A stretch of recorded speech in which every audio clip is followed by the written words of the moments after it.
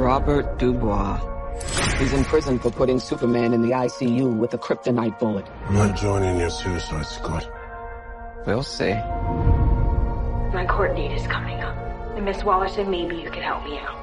You're flexing in my door! Everyone stand down. Miss Waller, I don't... Stand down! I wouldn't take such extreme measures if this mission went more important than you could possibly imagine. Are you in or out? Good. Let's meet your team. It's okay, I'm not okay. Each member is chosen for his or her own completely unique set of abilities. I need to feel the raindrops on my head, on my head. Hey guys, sorry I'm late. Had to go number 2. Good to know.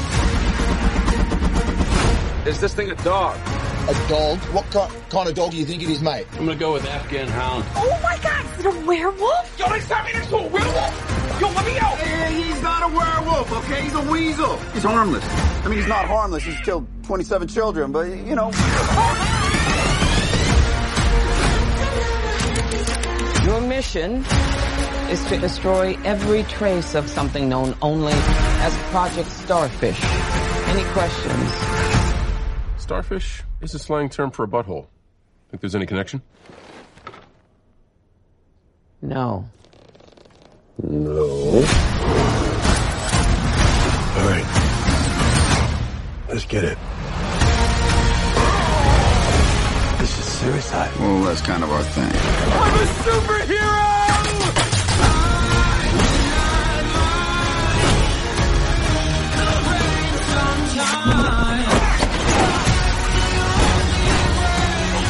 Where's my dad? I want to get you out of here alive. I'm going to get you out of here alive.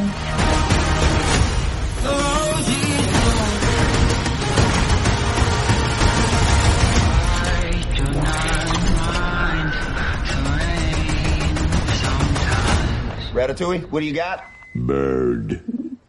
Now it. Stay off the comm.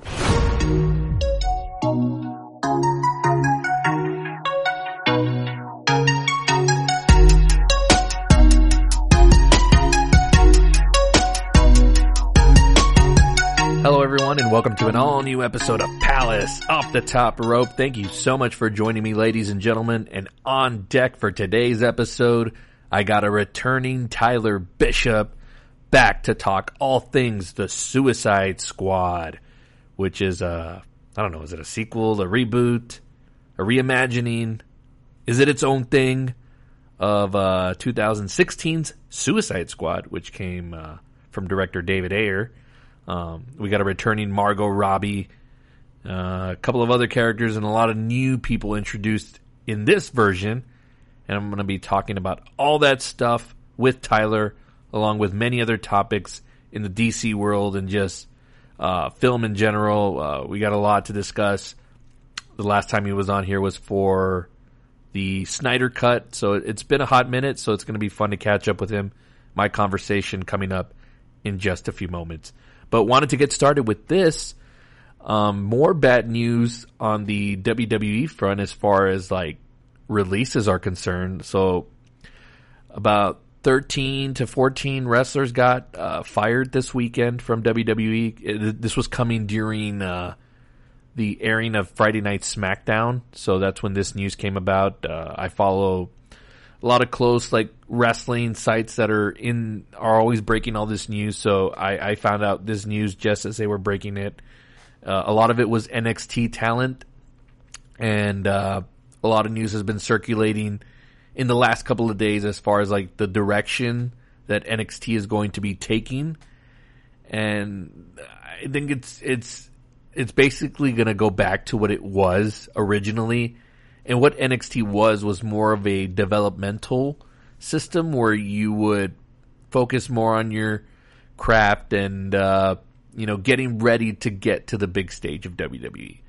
Now, what NXT ended up becoming was actually sort of like a pseudo third brand where you have major storylines going on and great matches and great work being put on by wrestlers that were around, like, your Finn Balor's, your Kevin Owens, all of the four horsewomen, Becky Lynch, Sasha Banks, Bayley, Charlotte Flair, they all really made their mark in WWE first with NXT, so it kind of elevated it into this like real third brand type thing. And it was really like the alternative to what was going on the main roster. Like, because as I've stated ad nauseum on this podcast, the WWE main product has been like in such a downward spiral for the longest time, and NXT was always kind of like the opposite of that. It was always the brand that was like, oh man, this is what wrestling should be. It's catering more to that hardcore fan base, and it's got mixes of like old school storytelling, but also like consistent storytelling, coherent storytelling, which is what WWE has really lacked for a very long time, since the days of like, you know, the early 2000s, the Attitude Era, all that stuff. Even like the Ruthless Aggression era had like some pretty decent stories in there. But ever since like, you know, post like 2012, mainly more after once CM Punk left WWE, it was really like a weird time, and you'd have like some good stuff here and there. But this NXT brand, it was always like the foundation. It was the backbone of why people were still invested like in the product. Like, they wouldn't watch Raw or SmackDown. They'd watch NXT to get like their wrestling fill.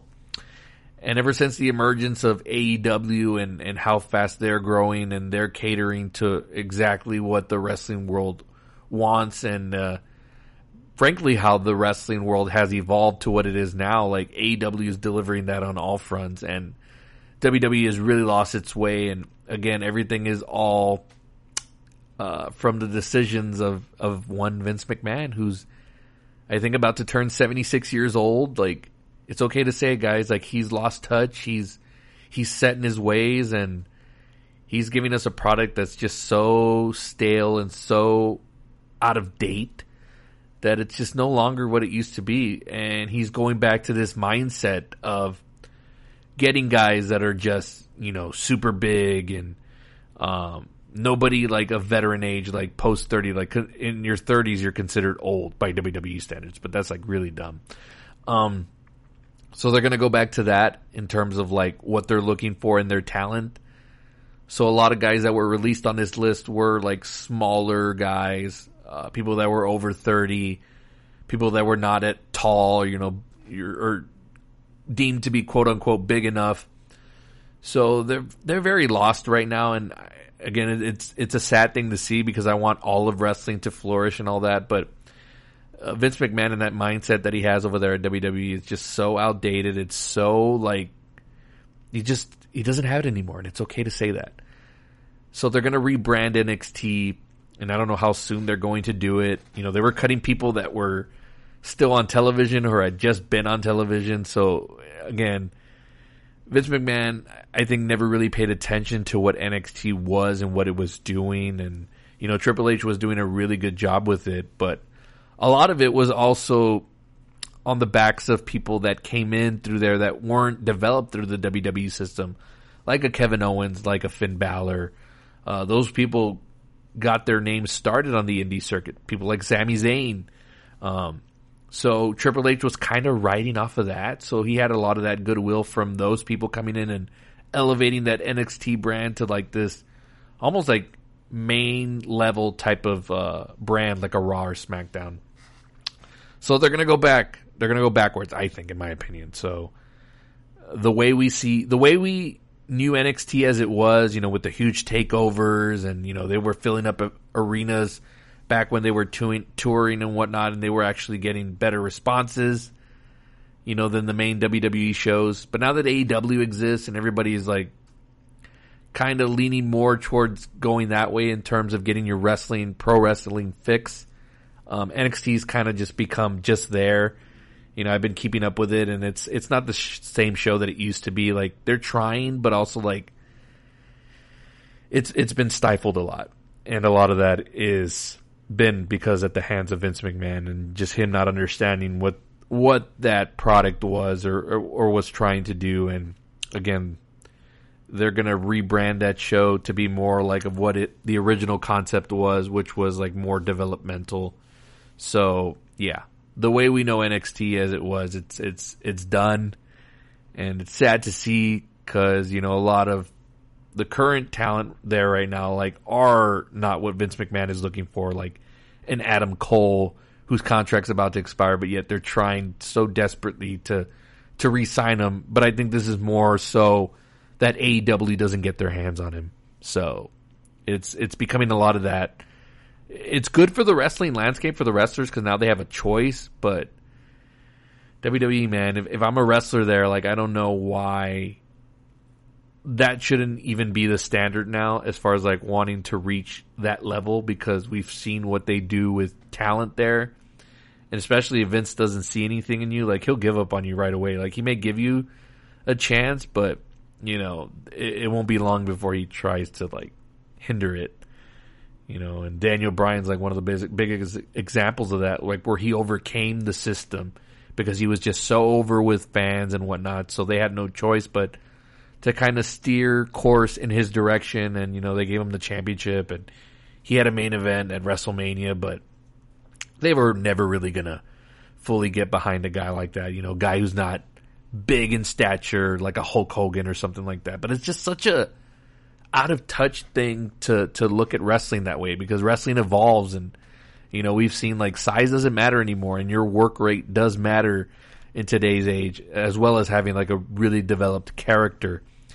But, yeah, no, just sad news of all these wrestlers getting released, and apparently it's going to be a regular thing now, which, I mean, that sucks too. So if I'm in WWE right now, like, I can only imagine the morale in the locker room right now, and, like, any day anybody could get cut. Obviously not, like, you know, like a Roman Reigns or anything like that. Those guys are safe, but, you know, who's to say, like, you know, they don't cut Johnny Gargano this week or something like that, you know? He just doesn't fit that mold that Vince McMahon is looking for, even though, I mean, I personally am not a huge fan of Johnny Gargano, but he's a pretty popular character among fans, and they like his wrestling and all that stuff. So, but, you know, again, he doesn't fit that mold, and who's to say that he doesn't get cut tomorrow because Vince feels like it and doesn't want him around? I don't know. Just it's a weird time to be in WWE right now, and I feel like it's not getting any better.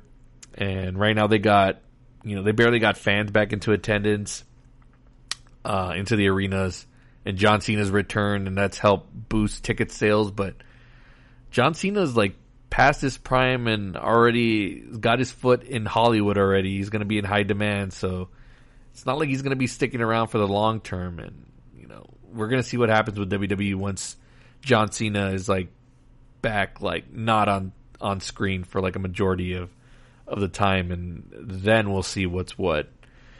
But not a fun time right now with all these releases, and then we're waiting to see what happens with Adam Cole, because if he doesn't re-sign and steers towards AEW, that's just even more momentum for them as they continue to march towards that August 20th show with Rampage, where we're more than likely going to see the debut of CM Punk. The only reason I'm saying more than likely is because they haven't confirmed it, but all signs are pointing to it. There's no backing down from it. It's like it's all but a done deal, right? It's all but advertised and all that stuff. But, you know, they've sold out Chicago. They've sold out the United Center. It's happening. The momentum's building. Their ratings are awesome. Like, for, like, the last month, they've averaged more than 1 million fans on TV, and that's incredible for a company that's still, like, in the infancy stages. And now that, you know, CM Punk's on the wings, Bryan Danielson is on the wings, and if you get Adam Cole, like, here we go. Like, there's going to be a real ratings war again, because WWE has really fallen off. Like, they're down to, like, the 1 point, like, Raw's averaging like a 1.8 weekly I'm seeing. And this is without football starting. So can you only imagine when Monday Night Football gets going and the NFL gets into the regular season? Like, their numbers are going to dip to the point where AEW could possibly catch them. If not pass them, they're going to catch them at some point. And if things pan out the way they're going, the way we're all hoping they will, with CM Punk and all that, it's going to become real interesting. And here we're hearing, you know, McMahon going back to his old ways of, you know, only big guys and younger guys, but even though you need your veterans, like people that are above 30, even though 30's not old, and that doesn't make me feel good about myself, right? I'm 34. So I'm like, shit, does that mean I'm old? But we're going to see what happens. But wanted to update you all on that. Yeah, let's take a break. When we come back, you'll listen to my conversation with Tyler Bishop, where we're going to talk everything about the Suicide Squad, including its disappointing box office number from this past weekend, which I didn't talk about it here to open up the show because I talk about it at length with Tyler coming up. So stick around for that. This is Palace Off the Top Rope. We'll be right back. Medium coffee? Who put a flavor grenade in my mouth? Pull the pin. In a summer of sequels, prequels, and remakes. He's turning heads by being the good guy. I love you, loser guy! One movie He's ruining the game. Drop in, dude, now. dares to be original. Catchphrase. Catchphrase? Well, I mean, don't think one up yet. Well, the catchphrase is a pretty cool catchphrase. Free Guy. He's just like you, but way better. Rated PG-13. Only in theaters. All right, welcome back to the show. And in the hizzle today, I've got Tyler Bishop returning. It's been a couple of months, man, since I last talked to you. Since the Snyder Cut. Yeah, what was that, back in March? March. Holy shit. Yep. Feels like it was not too long ago, but it actually has been. It's been a while. It's been a while. How have you been, man? Good. Doing good. Just trucking along. You know, got a new job, working well at that one. And then just trying to stay up to date on all these movies and everything coming out, man. How's your summer been? So far, so good. Yeah. Yeah. So, you know, it's been pretty cool. So I've been out trying to stay outside as much as possible and not spend too much time inside. You've been one of my favorite hosts because we're pretty good at pre-planning all this stuff. Yeah. You know, we did the fandom stuff with DC, which we're already close to October again. Yeah, it's going to be coming soon. right around the corner, man. So there'll be a sequel to that, folks. We did the Snyder Cut, which we had talked about back then when we did the Fandoms podcast. And when we did the Snyder Cut, we said, I'll have you back on for Suicide Squad, or The Suicide Squad. Yeah, don't forget the. Can't forget it. It's a crucial thing. But it's here. It's released onto the world. It's on HBO Max. It's in theaters now. If I'm pretty sure there's seats available, considering the box office that it did this weekend. We'll get to all that stuff. But yeah, man, it's here now. What are your thoughts on it? That's what we're going to talk about first. We're going to get into the whole everything that we liked and didn't like about this movie. And I always like conversing with Tyler because, you know, he's a diehard fan with DC stuff, but he's also tells it like it is. So he's not like a Mark or everything's like pro like DC or pro Marvel. Like no, like he's got like some good opinions. So I was waiting to have this conversation with him. We haven't talked to each other really about the movie or anything like that, so you're going to get our fresh...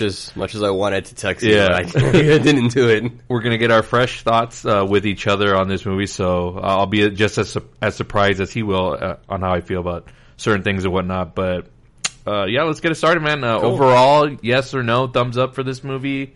Oh, man, I would say out of a 10, I gave it like a 6.9. Okay. Right at maybe 7 on a good day. I don't know. I still have to watch it again. It might go up, but I don't see it going up any higher than like the 7 for me. I want, just in case James Gunn ever listens to this podcast, I want him to at least know that, him. Yeah, I think he did a great job with the characters that he brought into this movie, and I don't think anybody could have made this work with this team and with the villain.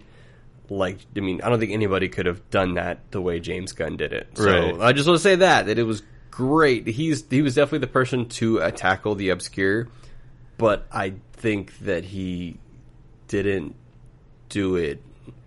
No, I mean, we backtrack that. I don't think that he used the people that he used the right way. Okay. Yeah. A lot of talent in this movie and a lot of underutilized people, a lot of people that were gone too quick. Right. So to speak, you mentioned the tagline earlier before we went on, but don't get attached. And yeah, you're right. I mean, I fully expect people to die, but God, that was just, it really took me out of the movie in the very beginning when that first 5 minutes went down. Real quickly, folks, there will be spoilers in this entire podcast. The movie's out now. If you want to see it, hit pause on this podcast, go watch the movie, come back and listen to it. Or if not, go ahead and keep listening anyway. And then go see the movie. Make your own opinions. Right. Don't even listen to us. Always make your own opinions on stuff, whether you like it or not. Even going into this movie got really strong reviews. I used to not be swayed by that, but I'd be like, pumping my chest a little bit. But now I'm like, okay, I'll still, like, that's good that it's getting good reviews and all that stuff. but I'll always reserve for what I think of the movie and never get swayed by critics or Rotten Tomatoes. Are you the same way? Yeah. Oh no, definitely like that. I like movies that are positive reviews to kind of like put asses in seats in the theaters. Right. Definitely it's always good to have these movies coming with, the momentum that, like, especially with one like the Suicide Squad had. That way you get the people into the theaters to see this. You get the, you get the cash flow, you get the population of the world back into the theaters. So that's what I feel that we need right now. So definitely having a positively reviewed movie like the Suicide Squad was great, but I don't really agree with all those reviews, and unfortunately, like, the box office numbers are either people just decided to stay home and watch it on HBO Max. Have those numbers been released yet? Or no, but from what I read earlier on like Twitter and some of the people that follow all the HBO Max executives and whatnot, I think they were pleased because it's the second most viewed. Oh, I don't know what the first highest viewed movie on that platform is, but it's definitely the next highest one. So I thought it was Kong, wasn't it? Was it Godzilla? It's got. Kong? I mean, it's got to be that one for sure. I know they just didn't say it was a Snyder cut, even though I'm pretty sure it's the Snyder cut. That's a topic for a whole other conversation. The conspiracy theories podcast. But let's go back to the movie. So, all right. So you got it like a 6 out of 10. I rate my movies 1 to 4. I do the Roger Ebert scale. Sure. It's a 3. Okay. Like, and most movies that I see in my life are a 3. Like, where it's like, I enjoyed it. Would I watch it again? Sure. But did it like wow me? There were certain performances that wowed me. Yeah. But overall, as a movie, when I was done with it, I was like, okay, like that was fun. Like, I wasn't like angry about it or like. Again, you know more of the comic lore and stuff, so if there's some things that they maybe didn't portray right or could have done better, I didn't catch any of that stuff. I was more just like, I was more excited, to see Cena as a peacemaker. Right. Could Stallone make this work like a la Vin Diesel as a Groot? Which I'm gonna do a hot take: Stallone's King Shark over Groot, over Groot, like 1,000%. Absolutely. They got you to care about him within minutes or seconds of seeing him. I thought he did a really good job. Not only because I'm a Stallone mark, but I just thought the character was genuinely super funny and also emotional. Even though there's not a lot of like facial or stuff like added to him. They really added a lot of depth to him. Yeah, they definitely showed that a shark could convey emotions in certain situations. So, and I set the mood. I posted this out already on HBO Max. Like, it's such an easy sell. Like, give me a King Shark show. Yeah, even if it's 4 or 5 episodes, whatever. I want to see how he ended up there in prison, whatever adventures he was on before. And Stallone, I think he had a really good time doing this. I think if this was like.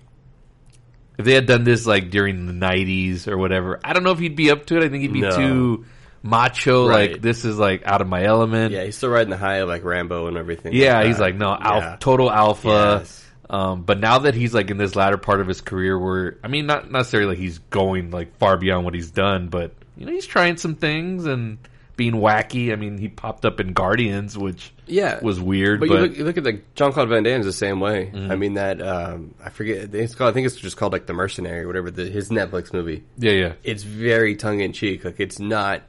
It's definitely a departure from Bloodsport or Lionheart or anything he did in like in the 80s, and even I guess Universal Soldier. I don't know. I think that was still 80s probably. I think, but still, yeah. I mean, I think all these macho actors are definitely having like a resurgence in their career by stepping away from something that they've been so comfortable doing, for a good chunk of their life. And I think Stallone in general is funny. Like if you watch him outside of, he's on Instagram a lot, and he does videos where he's a funny guy, and like it was nice to see him like venture into this where most of the time he's just chanting "nom nom" in the movie, but he makes it like funny, like. But let's get into all that stuff. It's easy to talk about all the positives, so let's talk about the things that you did like about this movie. John Cena. I love John Cena's Peacemaker. I think we've talked about this before, and on social media and texting. This is the year of John Cena. Yeah, he's made a resurgence in the WWE to just like overwhelming positivity has kind of come in and kicked down the door. You've got him in this movie. There's a movie it's a Hulu movie with him. Vacation Friends. Yeah, Vacation Friends, and I think is just gonna. I mean, people that didn't know who John Cena was definitely will know who he is after this. I mean, this is, and then of course he's got the Peacemaker show that is supposedly going to debut in like January of next year. Let's go. I want it now. Let's stay on Peacemaker for a bit.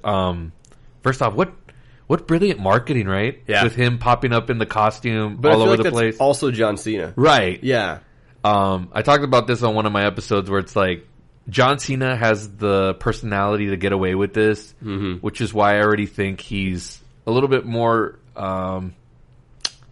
He can go a lot of different ways as opposed to like Dwayne Johnson. Right. I think Dwayne Johnson still got a little bit of that alpha where like I don't think he could pull off doing something like this, like showing up in costume, whatever, on media appearances. If you have Dwayne doing that, it's so funny to call him Dwayne. Right. But if you have Dwayne doing that, it comes from, like you said, an alpha energy where it's like, I'm The Rock, I don't give a fuck, I'm going to wear my costume kind of thing. Where you have like John Cena's where it's a very like, it's almost like a kid kind of thing where, you know, he's got his first badass Halloween costume and he wants to wear it everywhere. So wear it to the supermarkets. Like that's what I think John Cena is. Cause you have three of, you know, while you're talking about this, I thought of Ryan Reynolds in Deadpool where he's got the costume and he wears it all the time.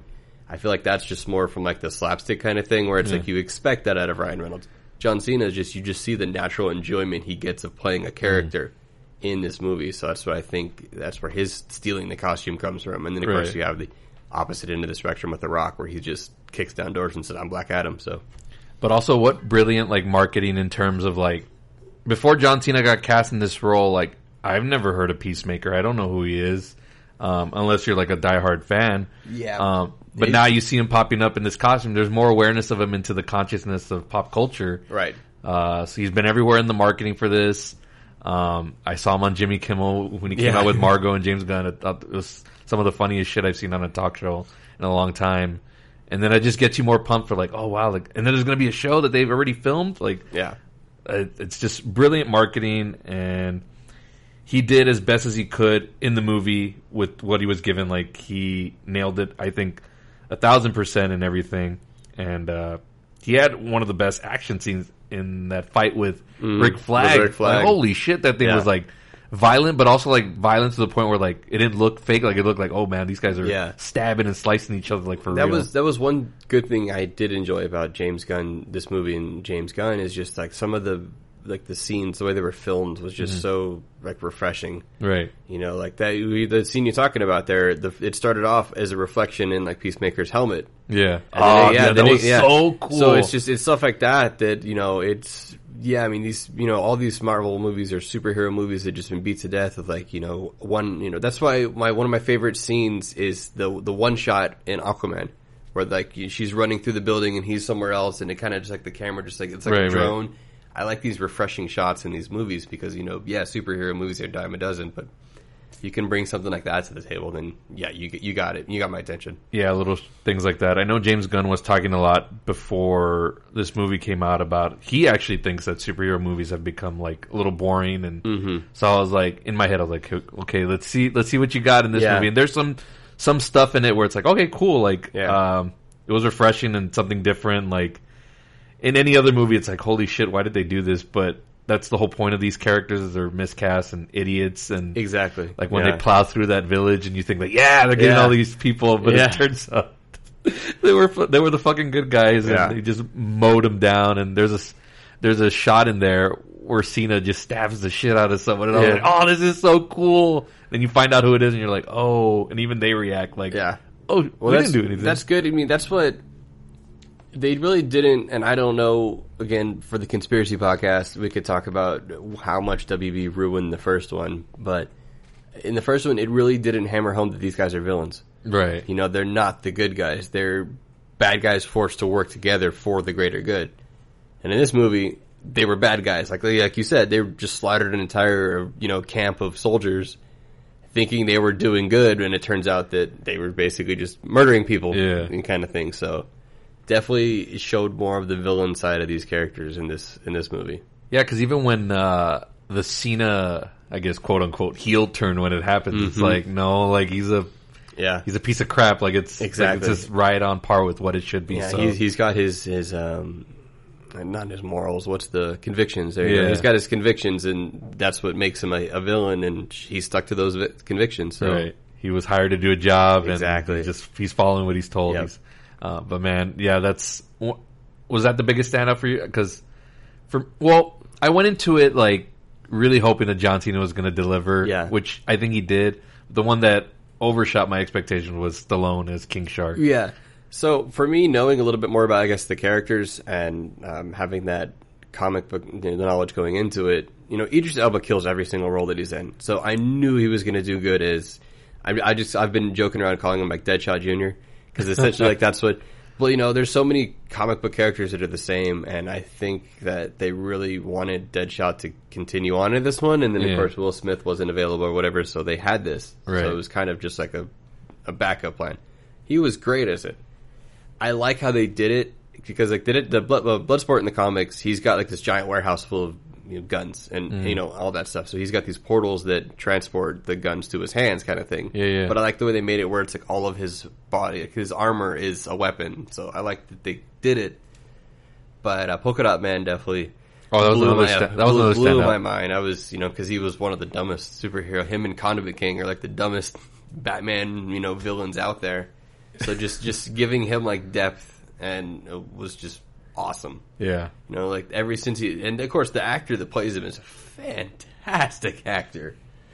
For sure. And he's been in like 4 or 5 different comic book properties. Right? I think he was in The Dark Knight, right? He was in The Dark Knight as one of the Joker goons. He was in Gotham. He was in The Flash. He was in Ant-Man also. He's in Ant-Man. Both Ant-Man he's movies. been in both Ant-Mans. Yeah, he's a little good character actor.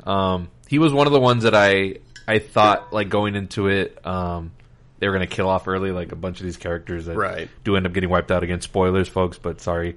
Any other standouts for you that you liked? I mean, Margot Robbie continued to kill Harley Quinn. She's just great as it. Joel Kinnaman as Rick Flag. Again, having him a second time is fantastic. We talked about this before, but god damn it, Flula Borg as Javelin. Yeah. I wanted so much more. Yeah. Flula is one of my favorite, like, most recent, like, I had a friend show me this video, and he's like this, weird German dude that does, like, music videos, and I was like, this guy's fucking nuts. And I've started seeing him in more comedy roles, and it's just, he's grown on me, and I'm so happy that he was in this movie. What else did I like about this movie? Ratcatcher, what'd you think of her? She's fine. I mean, obviously the heartbeat of the movie, the conscience, so to speak. There's always got to be that one character. Like you see that little Taika Waititi cameo. Yeah. I did like the rat character. That Sebastian, thing made me laugh. The rat. Idris Elba playing off that. The whole like. There's that one line where he's like trying to give you a leave, and he's like, "Why the fuck would I want to leave?" And I think I spit out my drink when I was watching it. And sorry, folks, I'm a theater guy, but I had been working a lot. And me and Tyler was actually supposed to catch this movie together, but our schedules didn't align, so I ended up watching it at home on HBO Max, so shame on me, but I'll still, if I'm probably going to watch this again soon, I'll go catch it on the big screen. Yeah. But, the rat, like, that was a nice little touch there. Well, the chemistry of these people together, I mean, these actors together is such a weird mix of everybody. I mean, where did you ever think you'd see John Cena and Idris Elba, like, sharing scenes together? Oh, riffing, no. Yeah. I wanted more of it, though. Yeah, exactly. You get, or even like Idris Elba in a movie with, the guy that plays Polka Dot Man, David Dashmalan. Like, you don't ever see these guys, like, ever be booked for roles together. So just having the rapport between them it went way beyond my expectations. Okay. Let me go harping back to Margot a little bit. Oh, man, she's just nailed this role. Like, I think she's almost in like a Johnny Depp type way where like this is her role. Like the way Daniel Radcliffe is Harry Potter or Robert Downey Jr.'s Iron Man. Like I think she's made this character her own and she's done different things with it to keep it fresh. Yep. Like I felt her accent more strongly in this movie. I don't know if that's just me or I don't know. I felt it more in this movie for some reason. I think she's found a groove is what it is. I think she's finally found her stride playing this character because like you said, she's kept it fresh every single time. It was very very much, you know, a secondary character in the first Suicide Squad, and then you had her emancipation in the Birds of Prey. I mean, you like it or you hate it. It was still definitely like a coming of age movie for her, so to speak. And then now you see Harley Quinn as her own. And then, of course, she has her one scene where she just kills everybody, and it was freaking amazing. And I think, come to find out, like, she actually did that whole scene. Yeah, that was all her. Where she's chained up doing and the acrobatics. Yeah, that's insane, and just goes to show like her talent's amazing. It sucks that the box office, except for the first Suicide Squad, that the box office hasn't like, you know, reflected that in terms of like her performance. So I hope like that the executives over there at Warner's like don't like think of like recasting or anything like that. Right. I don't think so. But I just don't know who you would recast it as. I mean, who else are you going to find? That's true. That's willing to play and devote to that character. No, I agree. Plus, I think there would be a huge like revolt if that were to happen, because I think for the most part, I think everybody likes her as that character. I rarely see any like I haven't seen anybody like, any hate really. But she was great as always. Like I didn't worry about that for this one. Like, she's gonna be awesome. Well, that's what I told my wife. Like, you can't kill Harley Quinn. Like, you can't. And I was like, I don't know. I toyed around the idea of it being Idris Elba is one of the ones that's gonna go. But at the same time, I was like, you really can't kill Idris Elba. Like, he's just one of those guys where I feel like him is safe. Especially unless he's the villain kind of thing. And I don't know if WB was doing this as opposed to like try to keep it similar, but you can't kill him off if you can't get Will Smith back eventually to do it or whatever. But we'll talk about that in terms of the box office and all that in just a bit. Did we get all the positives out of the way? Anything else before we kind of shine on the stuff that we didn't like? Yeah, no, for the most part, just, you know, to recap it real quick, again, like I said, James Gunn he was the only one that could have done this with all these different characters, these obscure characters, putting them together. The cinematography was great. Needle drops were also, I mean, not as strong, but there were some good ones. Yeah. It opens up with Johnny Cash. Oh, yeah, opening up to that was awesome. I was so cool with that. And then, of course, the song with him when they were in the Humvee or whatever, like Rain by Grandson. Oh, the Rain, that's a good one. And then, of course, the one they were dancing, the K-Flay. Right. Can't Sleep. That was great. Even the one at the beginning when they're killing off everybody, like that little montage of everybody dying. Yeah. Forgot what the song's called. I think I found it on Spotify already. That song popped to me immediately. And, of course, the Rain song, which is all over the trailers and whatnot. Yeah. But good needle drops. Do you want to shift to the stuff that you didn't like? Let's do it. Yeah. Okay.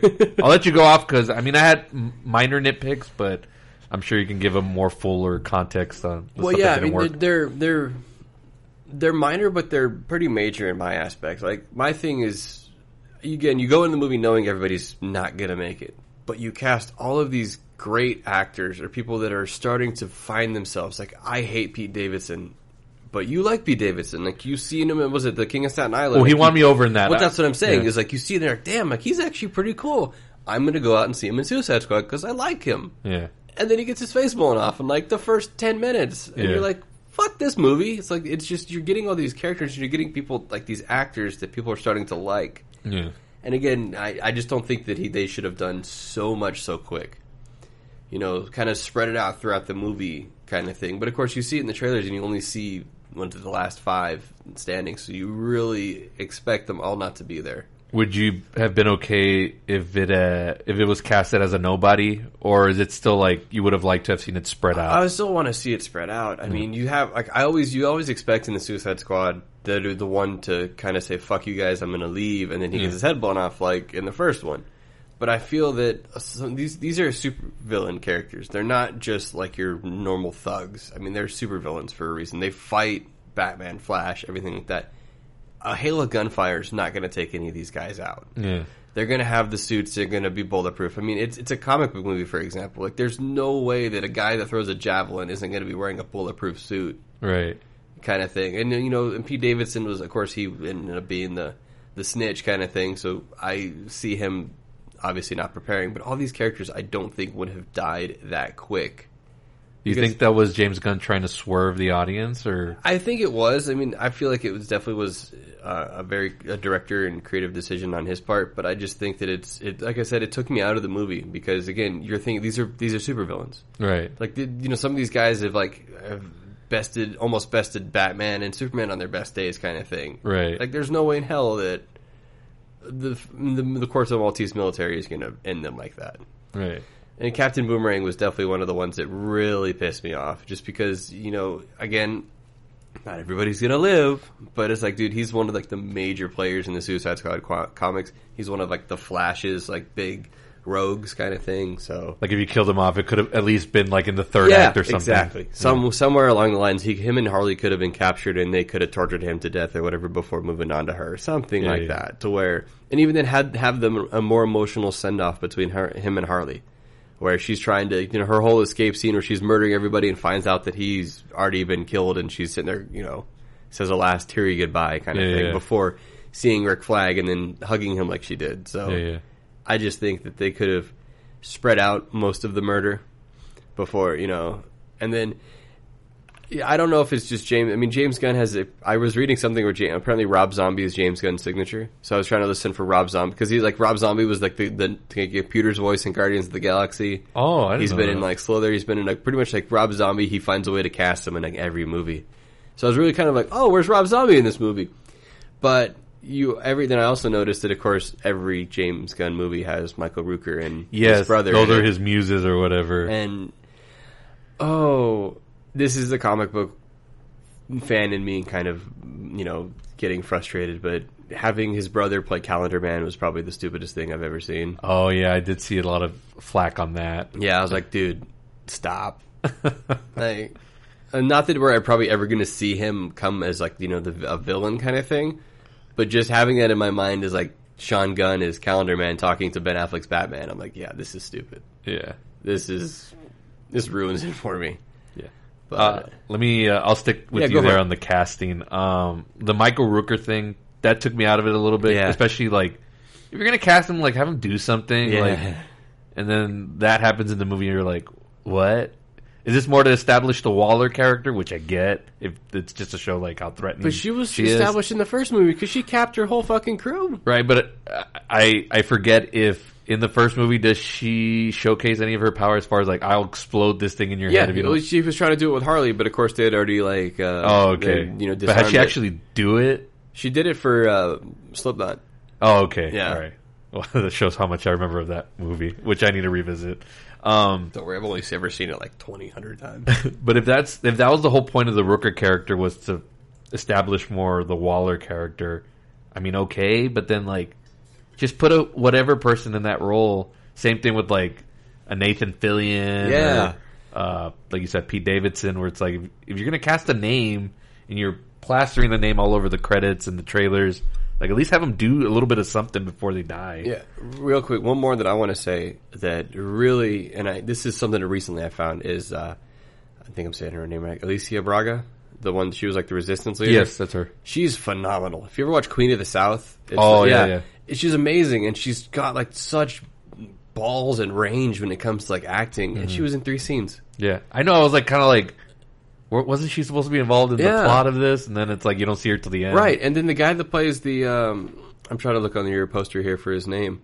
The guy that plays the captain, the Spanish dude, the Spanish actor that was the general. Oh, I don't know what his name is, but I know what you're talking about. But he's like a massive, like, he's a giant, like, theater, I mean, he's a really big name in, like, the Spanish theater, and he was in Narcos and everything like that. Yeah, like, he's a fucking big deal when it comes to, like, like, the Spanish acting. And he was just a guy. He was like a side character, man. Like, he was just, Yeah, that was one of my things with this movie, where it's like, the plot, like, it was understood what they had to do in this movie, but then when it came down to it, it was like, I don't know, it kind of didn't really matter. Yeah.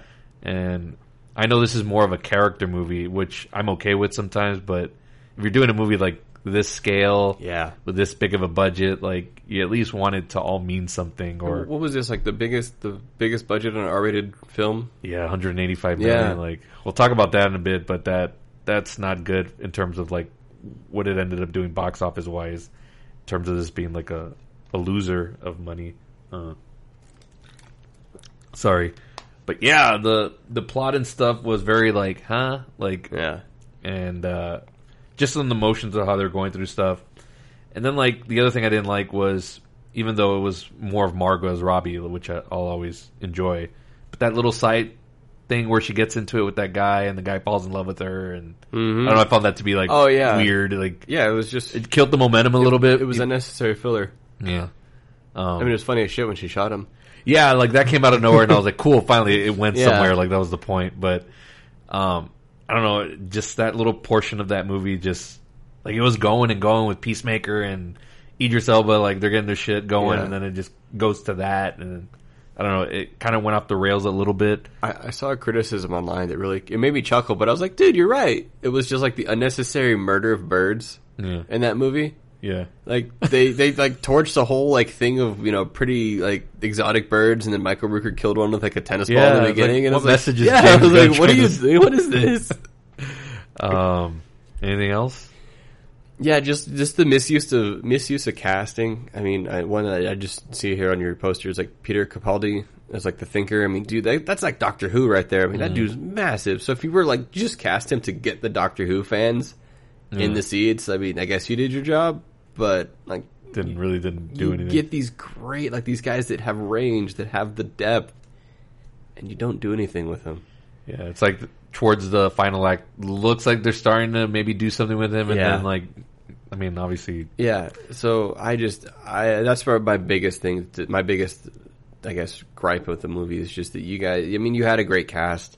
Yeah, no, not everybody's gonna survive. You didn't have to make everybody survive, but just give them more. Yeah, give them more than just what you gave them. Yeah, this is a wrestling thing in me, but it's like sometimes a swerve is not needed, and it's like you can just play with these characters a little bit and not have to like, like I'm gonna take the audience, make them think we're going this way. No, it's actually going a different direction. That works sometimes, but with a movie like this and the way you're hyping it with all these characters, like, oh, cool, like, yeah, they're all a chunk of them are gonna die, but what a cop out to do it like within the first 5 minutes of the movie, right? But yeah, I mean, I want to go back a little bit on the positive. I don't think we touched on it more. I think we touched on it more off recording, but the little touches of James Gunn having these characters care about a little bit, especially from the previous movies, as opposed to like Boomerang and Harley Quinn. Just the little interactions of dialogue.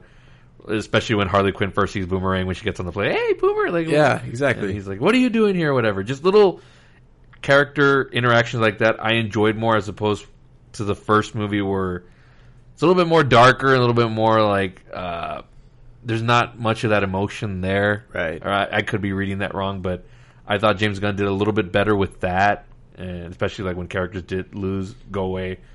When Rick Flag dies and Harley Quinn reacts to that. I thought those were nice touches, but I don't know, what were your feelings on the character? Yeah, no, it was great. That's what I'm saying. Is that James Gunn definitely brought these guys together, and I liked that it showed the continuality of that Boomerang and Harley Quinn have worked on missions together. With Rick Flag, so there's definitely a bond that they actually care about each other. So yeah, when one bites the dust, they're like, "Fuck," So I definitely felt that he hit it on the head with that, and of course like the almost, because like you get these two like Idris Elba and John Cena's characters that hate each other in the very beginning because they're like they said, I'm the same but better kind of thing, and they're showing off, they're having like that that it's a dick swing the dick swing contest, but then you get almost to that point where they agree with each other, and they're that brotherhood kind of thing where they come together for the greater good, and then then John Cena does, like you said in your wrestling term, his heel turn, but. So they did a great job of making these characters like together, and actually, I mean, dude, it's so one of my favorite parts of the movie was Milton, the bus driver dude. Oh yeah. How he was just there, and like when he died, they're like, they killed Milton. You're like, oh shit, he was there the whole time. Who's Milton? Yeah. So like even like the characters in the movie are like, he was still with us, and you're like, holy shit, you're right, he was still with you guys. I think that guy's from Laredo, Texas. Really? Yeah. That guy that's cool. He got spotlighted, or my mom sent me a text like, hey, there's a guy from Laredo in the Suicide Squad, and I was like, who? And she sent the picture, and it didn't click with me then, but then when I saw it in the movie, I was like, oh, that's him. Like, that's pretty cool. But it's so funny that like you and the characters in the movie had like a reaction where you're like, oh shit. You're right, he was. Yeah. Yeah, because I did see it in the movie where he's like following them around, and I was like, well, that's odd. Yeah. And then, so when he dies, it's like, of course the characters are going to react like that, because they didn't know that guy was around and what he could do to contribute. Polka Dot Man was like, he killed Milton, he was nice to me. But see, like little stuff like that where touches where like that's why you bring in a James Gunn to doing little things like that. you want to get into like the financial and all the stuff with why it didn't work like with the audiences again this time. So this movie officially opened up to around 26 million, 27 I guess if you want to round up. That's US domestically. This thing was projected at 50, 60 million. Yeah. A lot of factors in play here. I posted an article on Facebook from Forbes. It was a great article. It's by Scott Mendelson. He follows all the box office stuff. A lot of people have been giving him shit, but like he follows this stuff closely, like all the time. Like he made a lot of really good points. First factor, the Delta variant thing. It's. I think it's a real thing. I felt it at work, not only this weekend, but it started last weekend really with Jungle Cruise, which I know some of it was that movie, but it was very eerie about how empty like a Friday and Saturday was. Right. As opposed to like weeks before we were like killing it. Space Jam, we killed it. Black Widow, we killed it. F9 was crazy. Space Jam, that's another topic. But we've been killing it with people coming. And then Jungle Cruise comes out and I scratched my head. I was like, huh. And I hadn't really been keeping up with the news and whatnot. I kind of like shied away from it, but I was like, let me see what's going on. And this thing has been like surging all over the place, and it started to hit me like, wow, this might be a thing. Yeah, there's in my current line of work, there's these two gentlemen who work for another company that we kind of see on not like a daily basis, but we'll run into them on work, and both of them got the Delta variant. Oh no! And like their roommates and whatnot, so like they live together, and both of them knocked it out. So it was like it's here, right? It's happening, so it definitely cannot be ignored.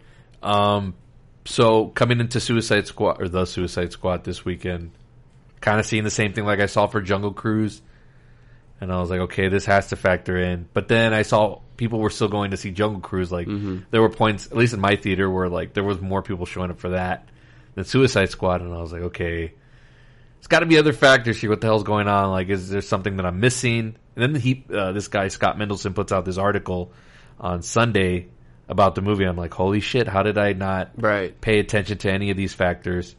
So the first movie grosses $134 million. Huge, like, success financially. Whether you like the movie or not is debatable. That's always going to be, it's art is subjective.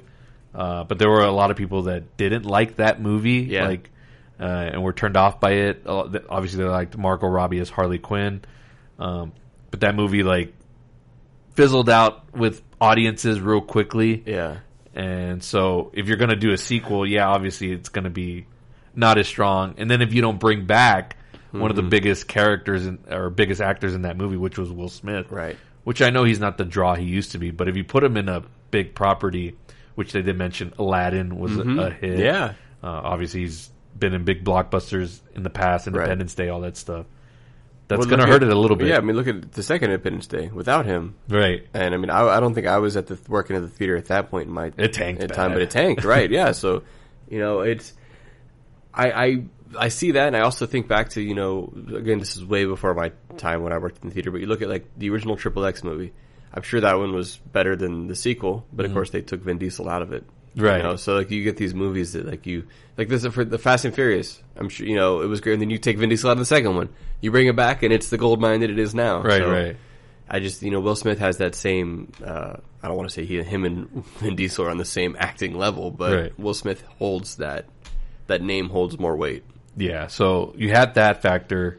One of the big coups of the first Suicide Squad was like, oh shit, we're gonna have an appearance by Ben Affleck's Batman at some point in this movie, or not throughout, and Ezra Miller's Flash, and the Joker was a part of it. So there's a lot of marketing behind those characters, which are two of the biggest properties in all of comic books. So that played into it, and the fact that you don't have any of that marketed here, or kind of this being known that it's going to be its own thing, that's going to take away a lot of the mainstream audience, because a chunk of people going into this, they don't know who Polka Dot Man is, or exactly, none or the of Peacemaker. I mean this whole crew in this one, from apart from Harley Quinn, is just unknowns, right? Like Joker, Harley Quinn, maybe a little bit of Deadshot, because if you play the games, you know who Deadshot was. I'm trying to think of some of the other characters that were in that movie that people that just off the street would have known.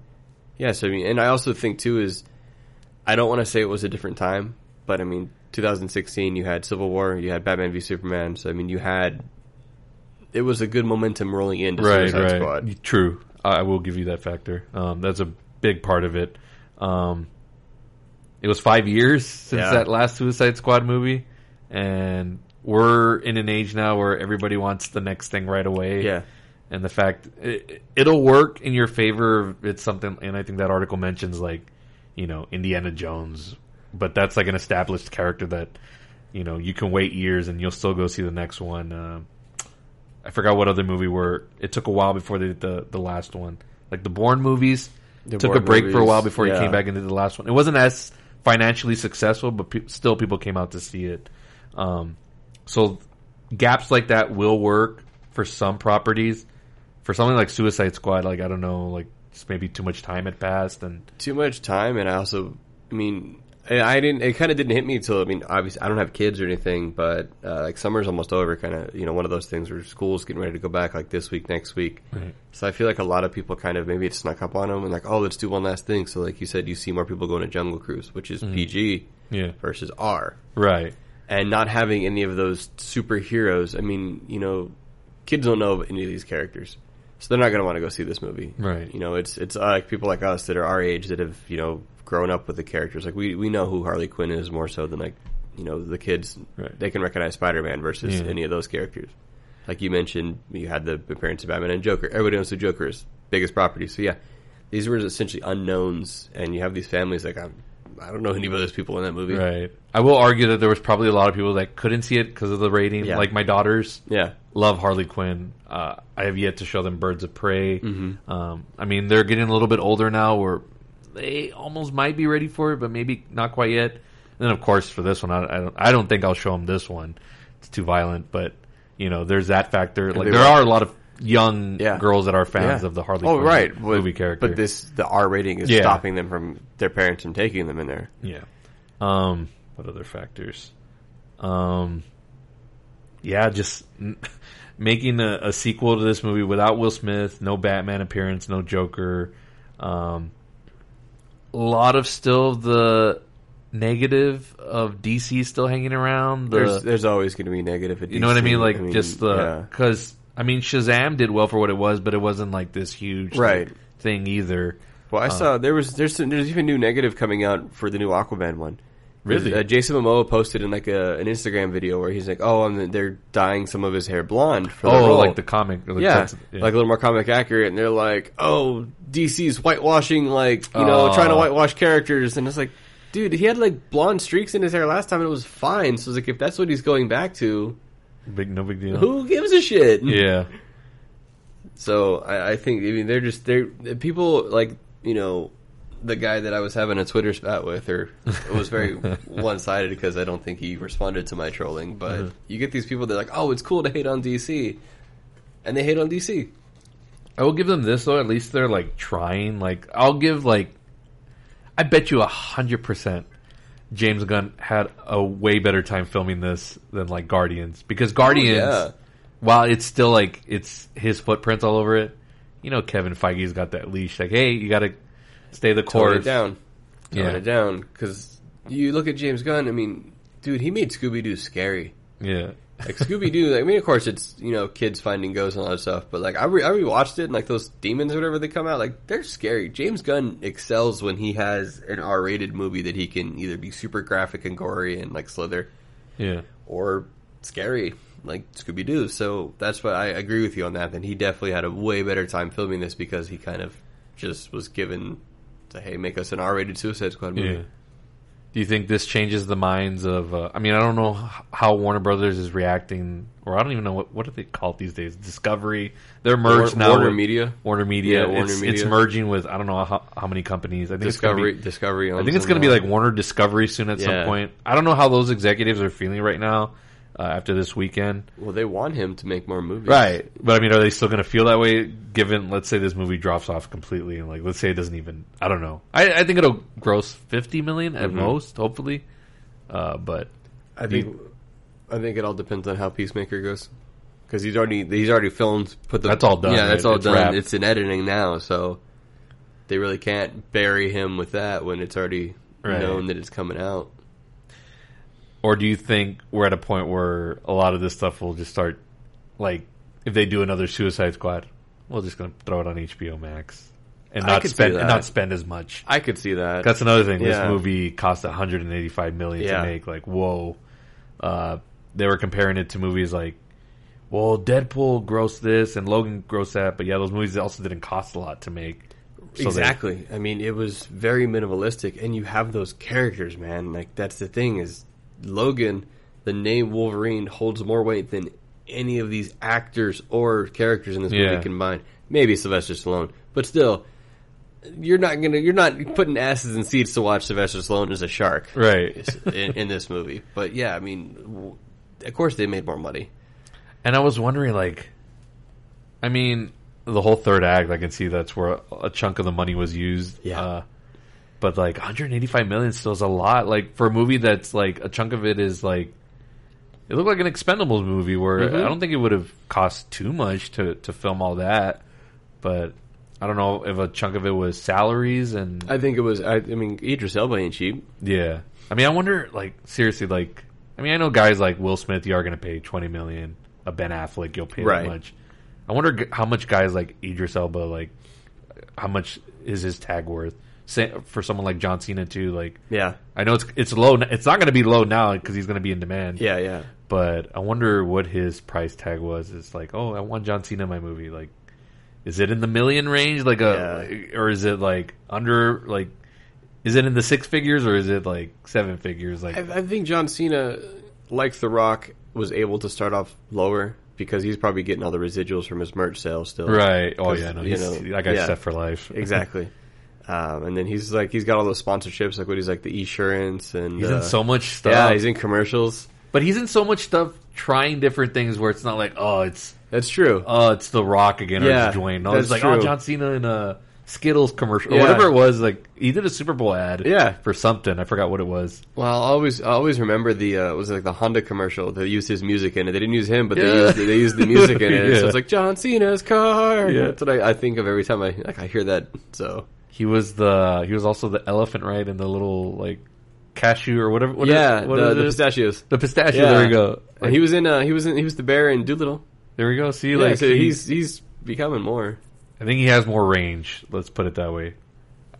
Could he do drama? I think he could. Even there's moments here in this movie where it's like, oh god, he's pretty serious. Yeah, I think he could do drama. He's got the face for it, man. Yeah. He's got the jawline for like a very dramatic role. He did this wrestling movie. I don't know if you've ever seen it. It's called Legendary. It was part of the WWE studios. It's a little bit more of a dramatic role. But when he can go wacky and like just off the walls, like, you watch Blockers. And it's well, one of my favorite things is when he plays the drug dealers in Baby Mama. Yeah. Or wait, I think it was Baby Mama, right? No, it was Sisters. Sisters, there you go. Yeah, Sisters. Yeah, when he plays the drug, I was great. I never saw Bumblebee. I don't know how big of a role he played in that movie. He was like, I think he was like the second in command of like the villains or something like that. Was he like a Josh Duhamel type character in that movie? Yeah, but the anti Josh Duhamel, where he was like on the. Oh, so he was the villain in there? Yeah, well, he was. Yeah, because he was part of the military. They were trying to. I don't know. I didn't see it, but that's from walking down in the theaters. That's what I saw. He was very much against the Haley Steinfeld and.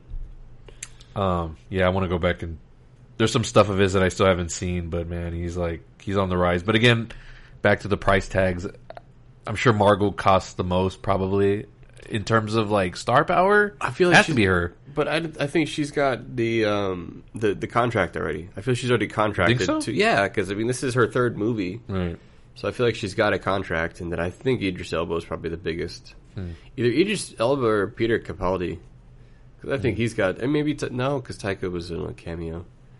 So you get like these old English actors kind of thing. That I feel like that they come with that. Hey, like I'm prestigious. Or was it James Gunn? Like they paid him like however much money to come to this. How much of that do you think like negatively impacted the marketing? Because a lot of this was.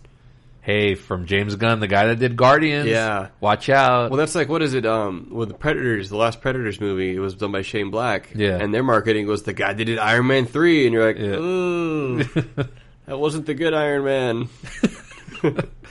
How much how much of that do you like blame or like think that maybe it was overhyped a little too much? Well, with that too is like you get families, right? It was definitely overhyped, I'll say that. But I feel like you get the families that watch Guardians, and they're like, oh, he did the Guardians movie, but oh, that's an R-rated movie with sharks eating people. Mm-hmm. I'm not going to take my kids to see that. So it's one of those things where you get like the laymen, the guys who are just right off the street kind of thing, that just see the name and see Guardians, and they start doing more research and they find out what the movie's about and what it's rated. So I think that turns off people. Big turn off, yeah. So there is a ceiling for this stuff in terms of like, I mean, does this movie do a little better if you bring back Will Smith as Deadshot? I think so. I think Deadshot's a great character. You can definitely explore it. I feel like he's a better, of course I've read the comics, but he's a better leader for it, the Suicide Squad, than Bloodsport is. Or if you had a young Denzel as a Bloodsport would have been fun. Oh, dude, his son would have been great. Oh, there we go, yeah. His son. There you could have brought in like a John David Washington. That would have been interesting. Although I do love Idris Elba, and he killed it in this role. He did. Especially the comedic aspect. Yeah, so he showed range. Yeah, because I mean, in the trailers, he's kind of just like the guy, like, this is, you're stupid or whatever. We're all gonna die. But in the movie, he really fleshes out that comedy, and it works. And then you saw today, he posted today that he'd be down for a prequel where it shows him fighting Superman. Oh yeah. See, that was another thing. Like, that was about as much as like, there's this universe. Yeah. Like, as I remember, was there anything else in that movie that I may have missed in terms of like connectivity to like the larger world? I mean, just besides having the same characters playing roles. Other than that, not really. Like, there's no mention of Batman at all or anything like that. I mean, Harley kind of talks about her time with Joker and how she's a strong, independent woman now. So, I like too that they got rid of like the rotten tattoo on the side of her cheek because she didn't like it. Yeah, she didn't like it, and I was like, good, like that's awesome because I mean, I don't think anybody liked it. It was kind of weird having that there. The heart makes sense, the stuff on the arm, but that was kind of like it was an interesting choice. Yeah. But no, and I also too think that James Gunn getting fired from Marvel and then picked up there was like, oh, cool, like it turned some heads. It was like, oh, this is not bad. But then he's going to direct Guardians of the Galaxy 3. You're like, oh, so he's going right back to Marvel. Yeah. It kind of puts some people off of it, where it's just like, oh, well, like I don't know. I mean, again, conspiracy theory, tinfoil hat time, where it's like, well, how good of a DC movie is he going to do when? Or how committed is he? Yeah. Is he already thinking about? Exactly. Well, because Kevin Feige was on the set of the Suicide Squad. Right. They said that he went and visited him and everything like that. So it's like, really, it's like if you're, I don't want to say that you need to only direct DC movies for it, but it's just like if you're obviously the one that's made you the money in the last decade has been Guardians. So here you're going to direct the third one. Yeah, how much of your mind is already there on that project while you're trying to finish this one? Any ideas on who else could have directed this movie? Maybe could have brought like a different flavor, or, I mean, where they could give all the reins to. Oh man, like I said, James Gunn did a fantastic job doing it. I don't know if anybody could have. I'm not saying he was a bad choice. No, yeah, not at all. Like, who could have directed it? Shit, man. Without having to like, it's weird that Warner Brothers would throw on the marketing from the guy that did Guardians. Like, right. That's weird to me. Like, well, but Warner Brothers, I think, is more okay with it because they did that Sweet Tooth, which is that Netflix TV show, and it's a DC property, and Robert Downey Jr. produced it. But Robert Downey Jr. is not, he's just an actor in those movies. Well, yeah, but I think that throwing his name all over it, of course it's his name, so obviously they want to. But it's just when you associate Robert Downey Jr. and a DC property, it's one of those things where it kind of makes you think. Or are we going to say the same thing next year when Christian Bale pops up in Thor, Love and Thunder? I don't know, because, Christian, that's the thing, is that Christian Bale, he was Batman, but I see more people that recognize Christian Bale and talk about American Psycho than I do as him as Bruce Wayne. That's true. Like, I see more people as that, or, of course, in recent times than he was Dick Cheney. Yeah. But yeah, I see more association with Christian Bale and the American Psycho character. It's more like Nolan's associated with the Batman. Yeah, exactly. It's the Nolan's Batman. It's not Christian Bale's Batman. It's Nolan's Batman is what it is. Okay, because that's what I see it as. Yeah. It's more of like the role that made him, I guess, or in everybody's light is Patrick Bateman. Yeah. But man, as far as directing it though, I don't know. That's the thing is, if it was the same crew as the first movie, if it was a sequel with that characters, I would say that I think any kind of gritty true crime director could have handled it. Would you have been cool with, let's say it's a James Gunn story, you're going to get this wackiness. Yeah. Let's say you get Stallone to direct it.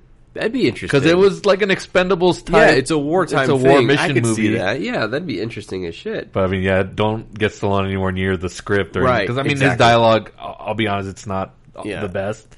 But yeah, you keep the James Gunn factor into it, the story, right, the brain work and all that stuff. But okay, yeah, I'd see that. But no, I think with the characters, the characters of this movie definitely fit one type of person. Mm-hmm.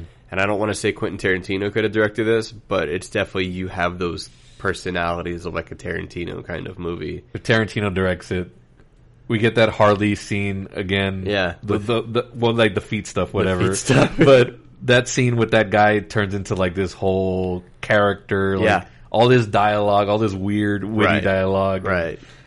Even I would be interested to see the Peacemaker and Bloodsport conversation, because it'd be like more like Sam Jackson, John Travolta, going back and forth. That's true. I would like to see that. That's very cool. true. But I don't know.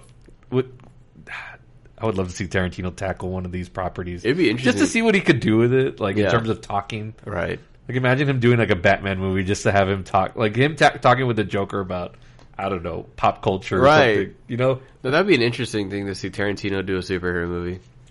Like, just one of these studios need to just, like, set aside, like, $200 million and say, hey, just Quentin to go for it. Yeah. Like, well, I mean, if you look at the Suicide Squad, think of Inglourious Bastards, but just if it's all of Brad Pitt's crew and that's the whole movie. Like, that's basically what they are. They're just mercenaries and doing all this for sure shit. Like, so it's possible, but I don't know. That Stallone was the only name I threw out there just because he's in the movie, and but I don't know who else could have done something like this. In terms of like, if you want more big scale action, like, sorry folks, like Justin Lin has done incredible with this Fast series. Oh man. And you can tell, like, having him back. I'm sorry, we're going to talk about this a little bit.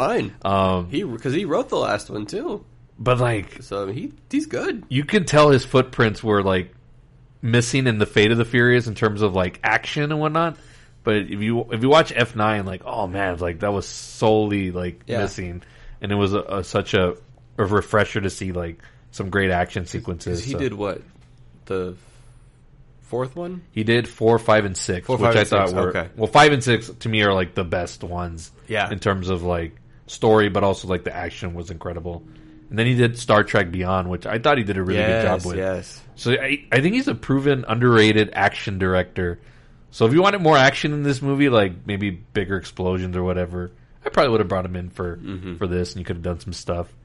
Because the third act of the Suicide Squad, it kind of falls into like this, you know, the giant monster that they have to overcome, or machine or whatever. That kind of felt like paint by numbers. Yeah. I was interested more in the cover up stuff, like the Peacemaker flag showdown. That was fucking gritty and hard and just different.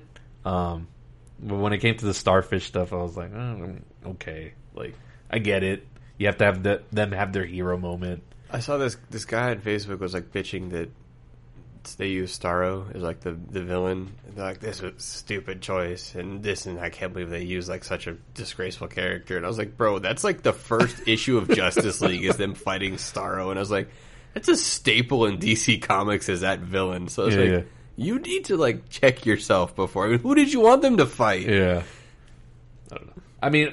I mean, just in terms of how it was presented, I'm fine that they use the character, whatever, but. You know, where James Gunn was like, "Oh, these superhero movies are the same." Like, you kind of did the same third act. You did plowing the same thing. City and whatever, and it's just ended by like one lucky shot. Yeah. The one thing I trying to go back to like one of the things I didn't like. So in the first Suicide Squad movie, they have that whole thing with Will Smith and his daughter and that storyline. Did they have to do the same thing in this one? Yeah, it was very weird. Yeah. It felt very a copy and paste. Yeah. Let's try it again. We don't have Will Smith, but we got Idris Elba, and let's kind of do the same thing. Well, that's why I feel that it was very much like when they had wrote it, they had Will Smith in mind, and then of course the scheduling conflicts happened, but they already had so much of that done that it would have taken so much more time to rewrite it. Yeah. So they kind of just copy and pasted with a different actor and different character. So that's what I think is it might have been like that's how he gets Deadshot to go on the mission is exploiting the daughter, and they just turned it into Bloodsport. Well, they played that into it like, okay, this is how Bloodsport joins the team or whatever. But then there's not really a payoff to that. Like, yeah, the daughter sees him on the screen. Hey, it's my dad. But there's no, like, they don't unite at the end of the movie. Right. So it's kind of like, why did they do that? Like, I don't know. It felt like a rehash that didn't need to be done. Exactly. I mean, but again, the movie's at 3 stars for me. I'll watch it again. A lot of fun elements out of it. Any other things? Yeah, no, it's good. It's a great. It was a good world building movie to bring in these characters. I would love to see, and I know they were very specific on, hey, it's a standalone movie. Like we had mentioned that, it really wasn't a true sequel. So just because these character died didn't mean they can't show up in like another movie, right? Or, because an alternate storyline or whatever. So it's really nice to know that they're not just killing people to kill them and not ever bring them back. Because I would love to see some of these characters again, not necessarily fighting their superheroes. Like, I don't know if I'd like to see the Polka Dot Man fighting Batman, but I think that it'd be nice to see him again in like another type of Suicide Squad movie or something like that. So, there was the swerve, so they quote unquote kill Cena in this movie until you watch. They throat shoot him. Yeah, but it made it look like he died. So I was like. So then in my head, I'm like, oh, the series is going to be a prequel. And I was like, I kind of want to see it going forward, not a backward story. Where I'm okay with a backward story on King Shark because you just want to see him in appearance. But that got in my head, and I was like, oh, man. But then when they do that stinger at the end of the movie, like, okay, cool. Like, it's going to be a story about going forward, which I'm okay with. So that was a nice little swerve that I appreciated. So... Yeah, it kind of made you think one thing, and then at the end you're like, oh, never mind. Never mind, it is a... Yeah. But are you, on your hype scale, how much more did this movie gain your interest for Peacemaker, the television show? Oh, honestly, like, it definitely made me more interested to see it. Like, I'm kind of like you as far as, like, I'll watch John Cena in anything just because I think he's great and he's got the range, and I've always enjoyed everything he's been in. So I was really excited for Peacemaker, just seeing him have like a fleshed out TV show versus just like a movie where you see it for 2 hours and it's done until the next one kind of thing. Right. Like you actually get a show. So I was really happy about that, but actually seeing how he played the character, how outrageous it just made me more excited for it for sure. Oh, for sure. So it jumped more for me because, I mean, he lived up to the hype in my head, but then like that can always like backfire on you, but it totally like he played it up as exactly how he should. That's the Suicide Squad. So those are our thoughts on it, but again, judge the movie for yourself. Make your own opinions. I mean, a lot of people haven't seen it just going off the box office. We're still waiting to see like the actual numbers. How many people saw it on HBO Max, but... Yeah, that's what... If you have HBO Max, just watch it. I mean, it's something else to watch instead of watching what you're watching now. It's a movie. It's entertaining. There's nitpicks on it, but what movie doesn't have nitpicks? Exactly. A lot of fun stuff coming up DC-wise that we need to get into. A lot of news, especially for stuff that, like, it's crazy, and I didn't even factor this in. We'll see what happens with Spider-Man later this year, but it's crazy how next year we're going to have 3 versions of Batman in, like, 1 year. So we got Robert Pattinson as the Batman coming next March, which I told you I finally got to see the trailer on the big screen. I thought it was a new trailer. When I was doing my trailer playlist at work, I saw the Batman attached, and I was like, is this going to be like a new trailer? Because it said, like, 1B, so there's usually, like, 1A and then 1B. Right. And there's stuff that's different, but... So I was like, oh, crap. But then I didn't see any buzz online until you sent me a text, and I was like, oh shit, maybe it is a new trailer. So I saw it Friday. It's the same trailer that's been out for like what, almost a year now, right? But it's still like finally got to see it on the big screen. It looks freaking fantastic. Have you heard any more buzz on it? Or anything going on? I've heard some stuff, but like I don't know if it's fake. And I'm taking everything with a grain of salt and not trying to be as like, oh, I want to know every little thing. But yeah, I had heard some stuff that there was troubles on set, but I don't know if that's true. Or... I don't know if I haven't really heard too much on the troubles. I know there was like rumors, but I think the rumors were ended up like being just dumb, false. Mm. But oh god, I just blanked on his name. The guy that plays Gordon. Oh my gosh, I know what you're talking about. It's crap. It's terrible. That is terrible. So apologies to that actor. Yeah, he was. I guess they were interviewing him recently for something. It was, I guess, something else that he's in, and he was just like had nothing but praise for Matt Reeves and Robert Pattinson's performances as Batman and Bruce Wayne, and the director Matt Reeves his way of directing and how the film. So he made me like, I guess, more reassured me that that Matt Reeves was the right choice, and that Robert Pattinson, I mean, of course, non-Twilight Rob Pattinson can actually do a good job at this. Mm-hmm. And Jeffrey Wright, there you go. I was looking that up. Yeah, I was like James Gandolfini, but that is not his name. That is a soprano. But yeah, he was saying, he was really praising the director and the performances. Even Colin Farrell was like, yeah, I'm not in the movie for much, but he's like, I enjoyed the shit out of the little bit that I was in, and acting against Robert Pattinson was awesome. So just just hearing like these actors that were in the movie that have had the chance to speak on it, without getting too in depth with it, have definitely reassured me that it's. I mean, I knew I'm gonna like it no matter what because I'm a Batman fan, but just that it's a good thing.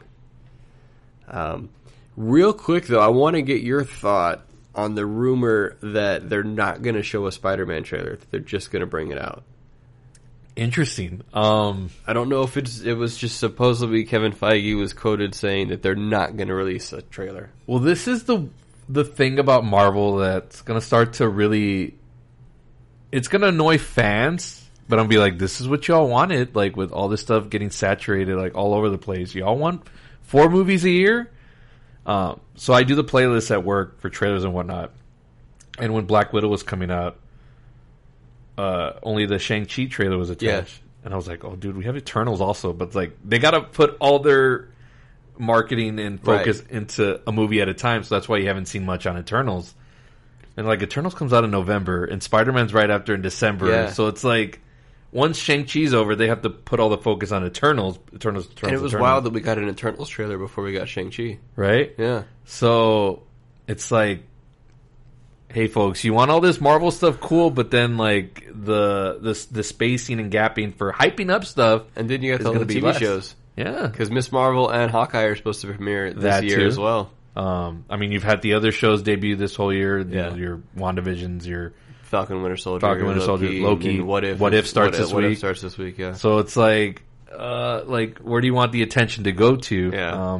If I'm Sony, I'm pissed. Like, dude, I want to start promoting the shit out of this, and I'm sure like Kevin Feige's got like a tight lid on everything. Like, we just wait. Like, people are gonna come out to see it, but is Tobey Maguire gonna be in this movie? I want to know. Yeah. And if he is, he better come out to Chad Kroger singing. Give me Tobey Spider-Man all day. Give me that. I owned the 4K trilogy set. I'd cry. I'd legit cry if he like opened a portal and he swung out to that song. I mean, I know it's not going to happen, but goddamn. I mean, they want to be meta and all this stuff. Like, why not? Why not do that? But if there's no trailer, I mean, I'm all into like, I'm going to see the movie anyway. Sure. But man, like, if you're not going to put out anything, like that, just, I mean, I know it's money that they save because they don't have to market. But come on, that'd be like saying like, nah, we're not going to put out a Batman trailer because we know you're going to come out and see it. It's Batman, but you still want to give us that tease. It's very like pretentious. Yeah, where it's like it's very arrogant. Yeah, there you go, arrogant. Sorry, that's the word. And you're like, we know you're going to come watch Spider-Man.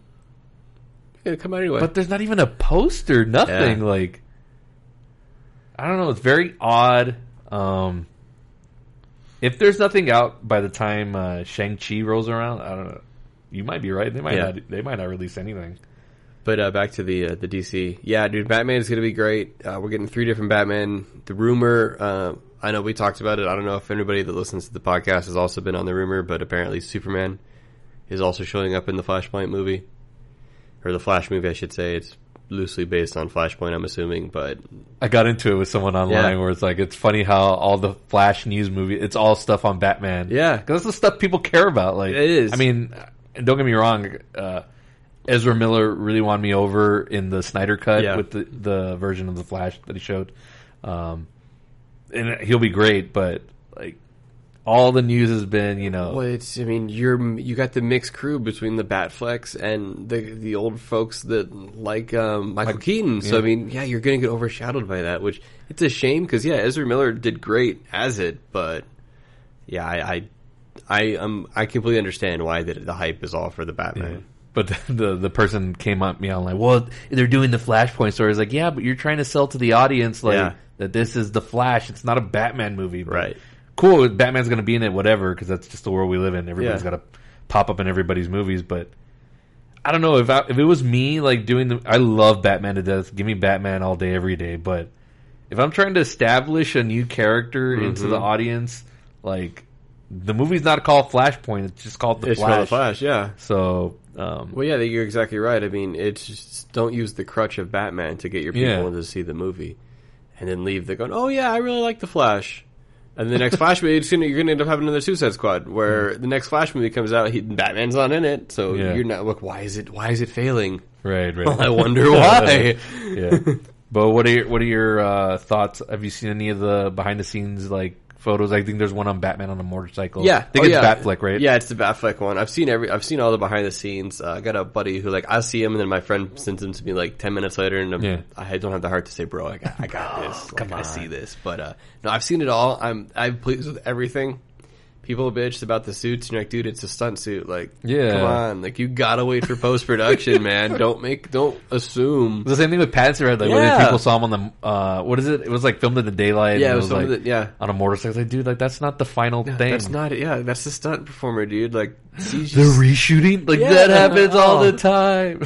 Yeah, they imagine like they think that like this stuff is brand new. Like that, Chris Hemsworth walked out in that costume. Like Robert Downey Jr. don't even wear an Iron Man suit in any of the movies, man. Right. Like, come on, it's all CGI. It's all stupid. But I'm so happy. Like, I like the Supergirl. I like the actress that they picked for her. So I'm really excited. I don't think they've had a bad casting for that movie yet. I was actually talking to a buddy about this, though, is because we were like trying to figure out who the villain is going to be this movie. I've heard rumors that it's like a bad Barry Allen, but I would like it if they just kind of like threw it, because Reverse Flash is a part of the Flashpoint storyline as well. So we were kind of talking like, are they going to throw him in as the villain and just not say anything about who it is, or he just shows up? And like, who would we want it to be if it was like that? And I was like, I'd love Matthew McConaughey. Just for some reason, I don't know why, but I would love Matthew McConaughey as like the villain. Why haven't they snatched him up? I don't know. Nobody snatched him up. But I would love to see Matthew McConaughey as like that, because like the Reverse Flash thinks he's like better. He wants to be better than the Flash, so he wants to be better on every account. And the Flash is a smart guy. He's a forensics, for police department. Well, I've seen it played out on the television show, and like I can totally see McConaughey in that role, in that very like thinking kind of way, like that smart way. McConaughey's already like that kind of guy that gives you these long drawn out explanations, and you're like, damn, dude, I'm re-questioning life right now. If he plays it like the True Detective character, that's freaking scary as shit. I would so be down for that. Warner Brothers, what are you waiting for? Get this guy. And I also think it would be absolutely hilarious to have him like, all right, Flash, and this is what we're gonna do. That accent, you're like, ah. I could see it already. The monologue. That's all it is. And just Flash crying, like And then you get all the marks that are like, "Oh my God, the Flash and Batman or the Reverse Flash and Batman were in Dazed and Confused together." You're like, "Yeah." I think Ben Affleck starts filming in September. Yeah, I read something like that. He's enjoying J-Lo right now. I mean, God bless him, dude. Like, I love film Twitter. Film Twitter loves Ben Affleck, so.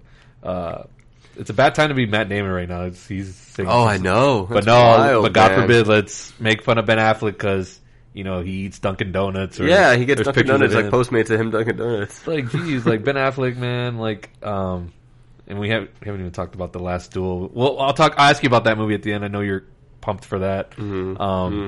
But man, Ben Affleck, like, good for him, man.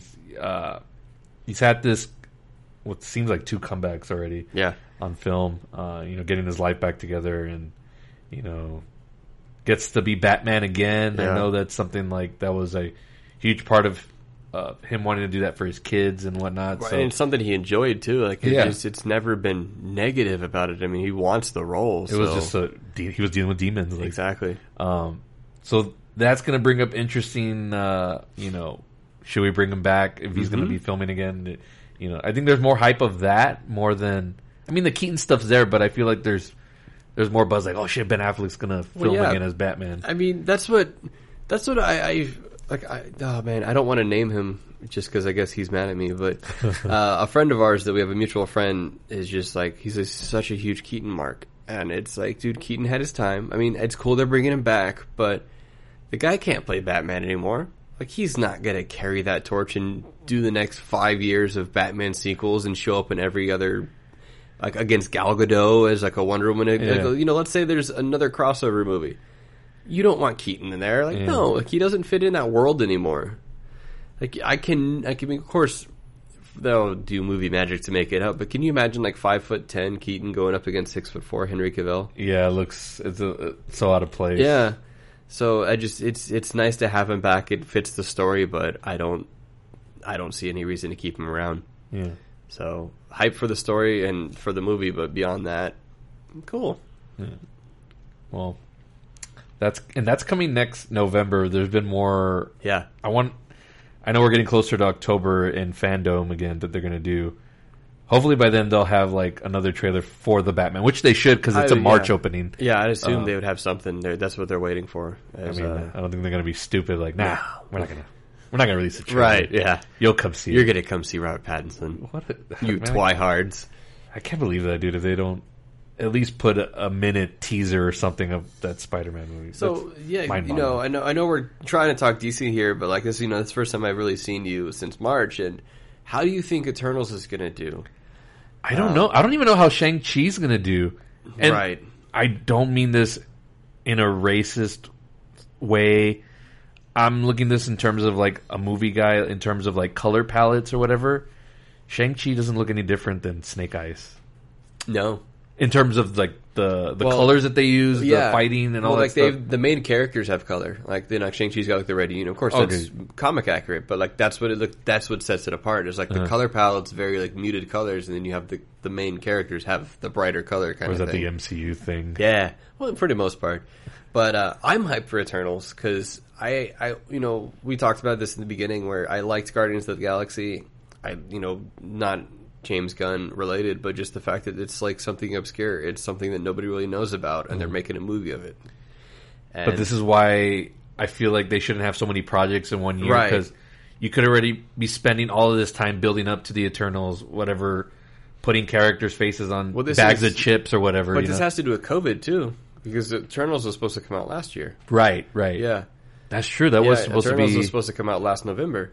It would have been right after Black Widow, right? Eternals was the next one after Black Widow last year. That's true. So this is kind of, they were finding dates to, without shuffling their calendar too much. I didn't even think of that. But, because again, back on the DC side, Wonder Woman already had all of its marketing before the movie came out. Yeah. She was on chips, she was on everything like that, and the movie didn't come out for like almost another year. So they already, I don't know if they have, Doritos bags planned with Angelina Jolie's face on them, but, I don't know if, you know what I mean? Like, they could already get that going. Exactly. But I don't know if I feel like it might end up being another Suicide Squad, because, the Suicide Squad, because of, there's nobody there to put asses in seats, besides Angelina Jolie. Right. And even then, like, they're not really, in the trailer that they have, she's not really... Well, yeah, she's not the main character. Yeah. It's, I don't know what the guy's... Is it the Game of Thrones guy? The Game of Thrones dude. It's Rob Stark and then Gemma...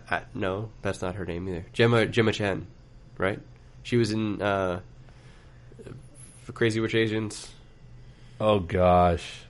She was also in I know who you're Captain talking Marvel. About. See, this is the thing with, like, not that they're nobodies, but they're not names. Chan. They're not names anymore. Like, I was talking to a buddy at work, and I was like, dude, imagine Shang-Chi with like a young Jackie Chan in the role. Like, that would have been incredible. Gemma Chan.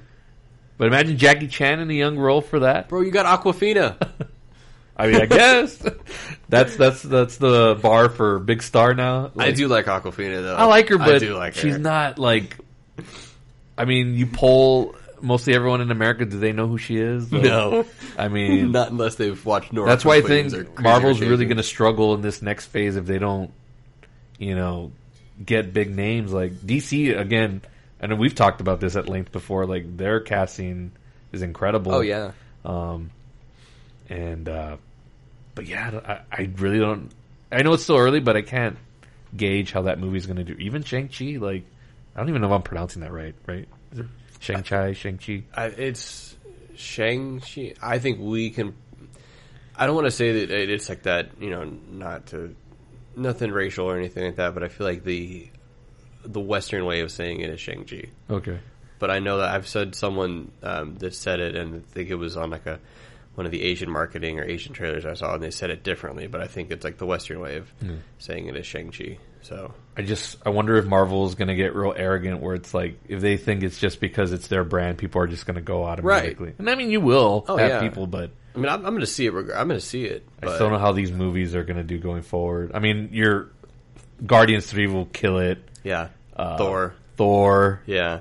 But I do think that Marvel, they're getting to that point where if the rumors are true with we're not going to show trailers. It's just you're banking too much on the success of your first 10 years to carry you the next 10.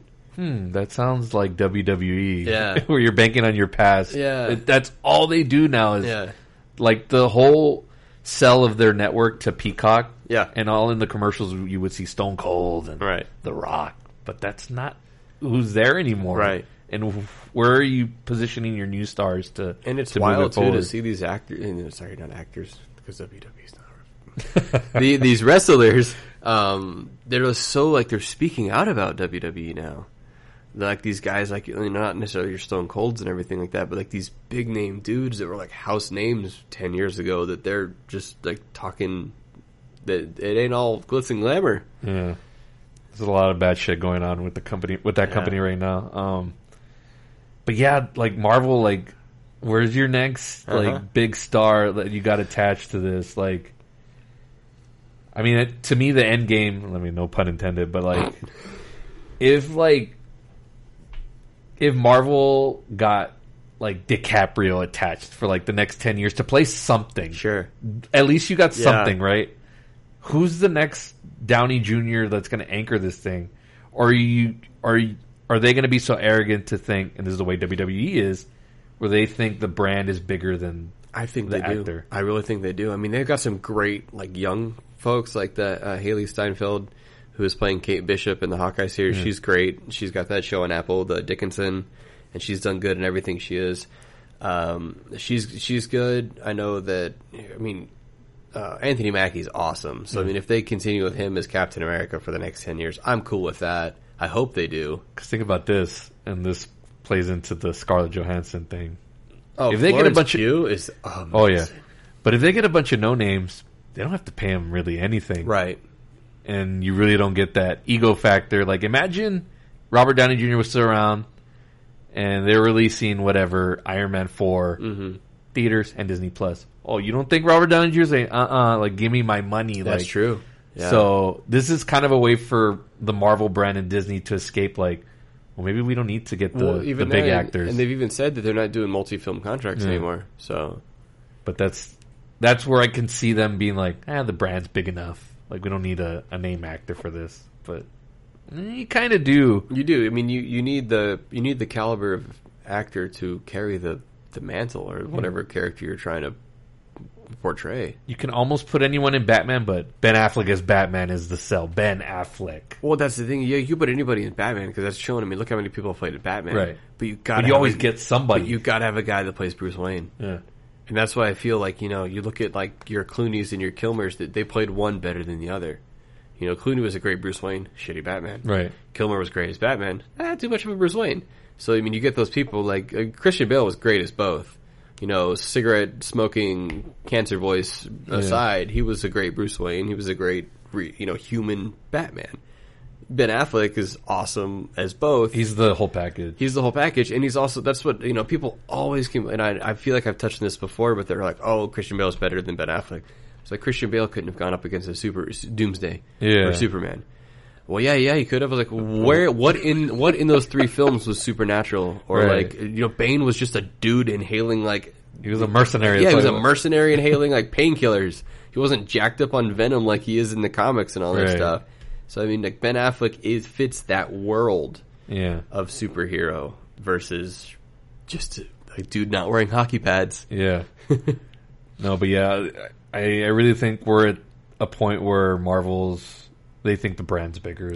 I think they do, and that's not a dig at Marvel. It's really not. But that's the machine that it is now. Yeah. It's a machine now. It's a dynasty. Yeah, it's become a brand and a dynasty. Yeah, definitely. And they've had no competition for the last 10 years, and I think they're starting to get competition because DC, they've had their stumbles, but you look at the box office of Batman v Superman, of Suicide Squad, of the first Wonder Woman, all of these movies. I mean, Aquaman was bang. Yeah, all of them have made way more money than any of the first Marvel movies, the first outings as Captain America out of Thor have ever. They never had. They never touched.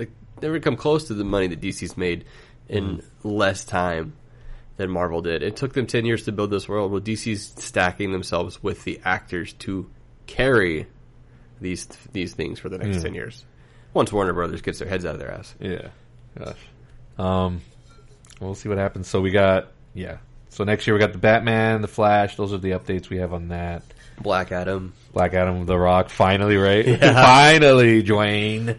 We haven't seen a trailer yet, but we've seen him in the boots of the costume, so it's somewhat there. It's always everything's always so over dramatic in any post with him. And then Shazam, Fury of the Gods. Yeah, we got. No, there's a lot of DC movies next year. Well, next year or just coming in general? Well, coming in general for sure. But Aquaman, I think that's going to start filming soon, right? Aquaman, it's already started.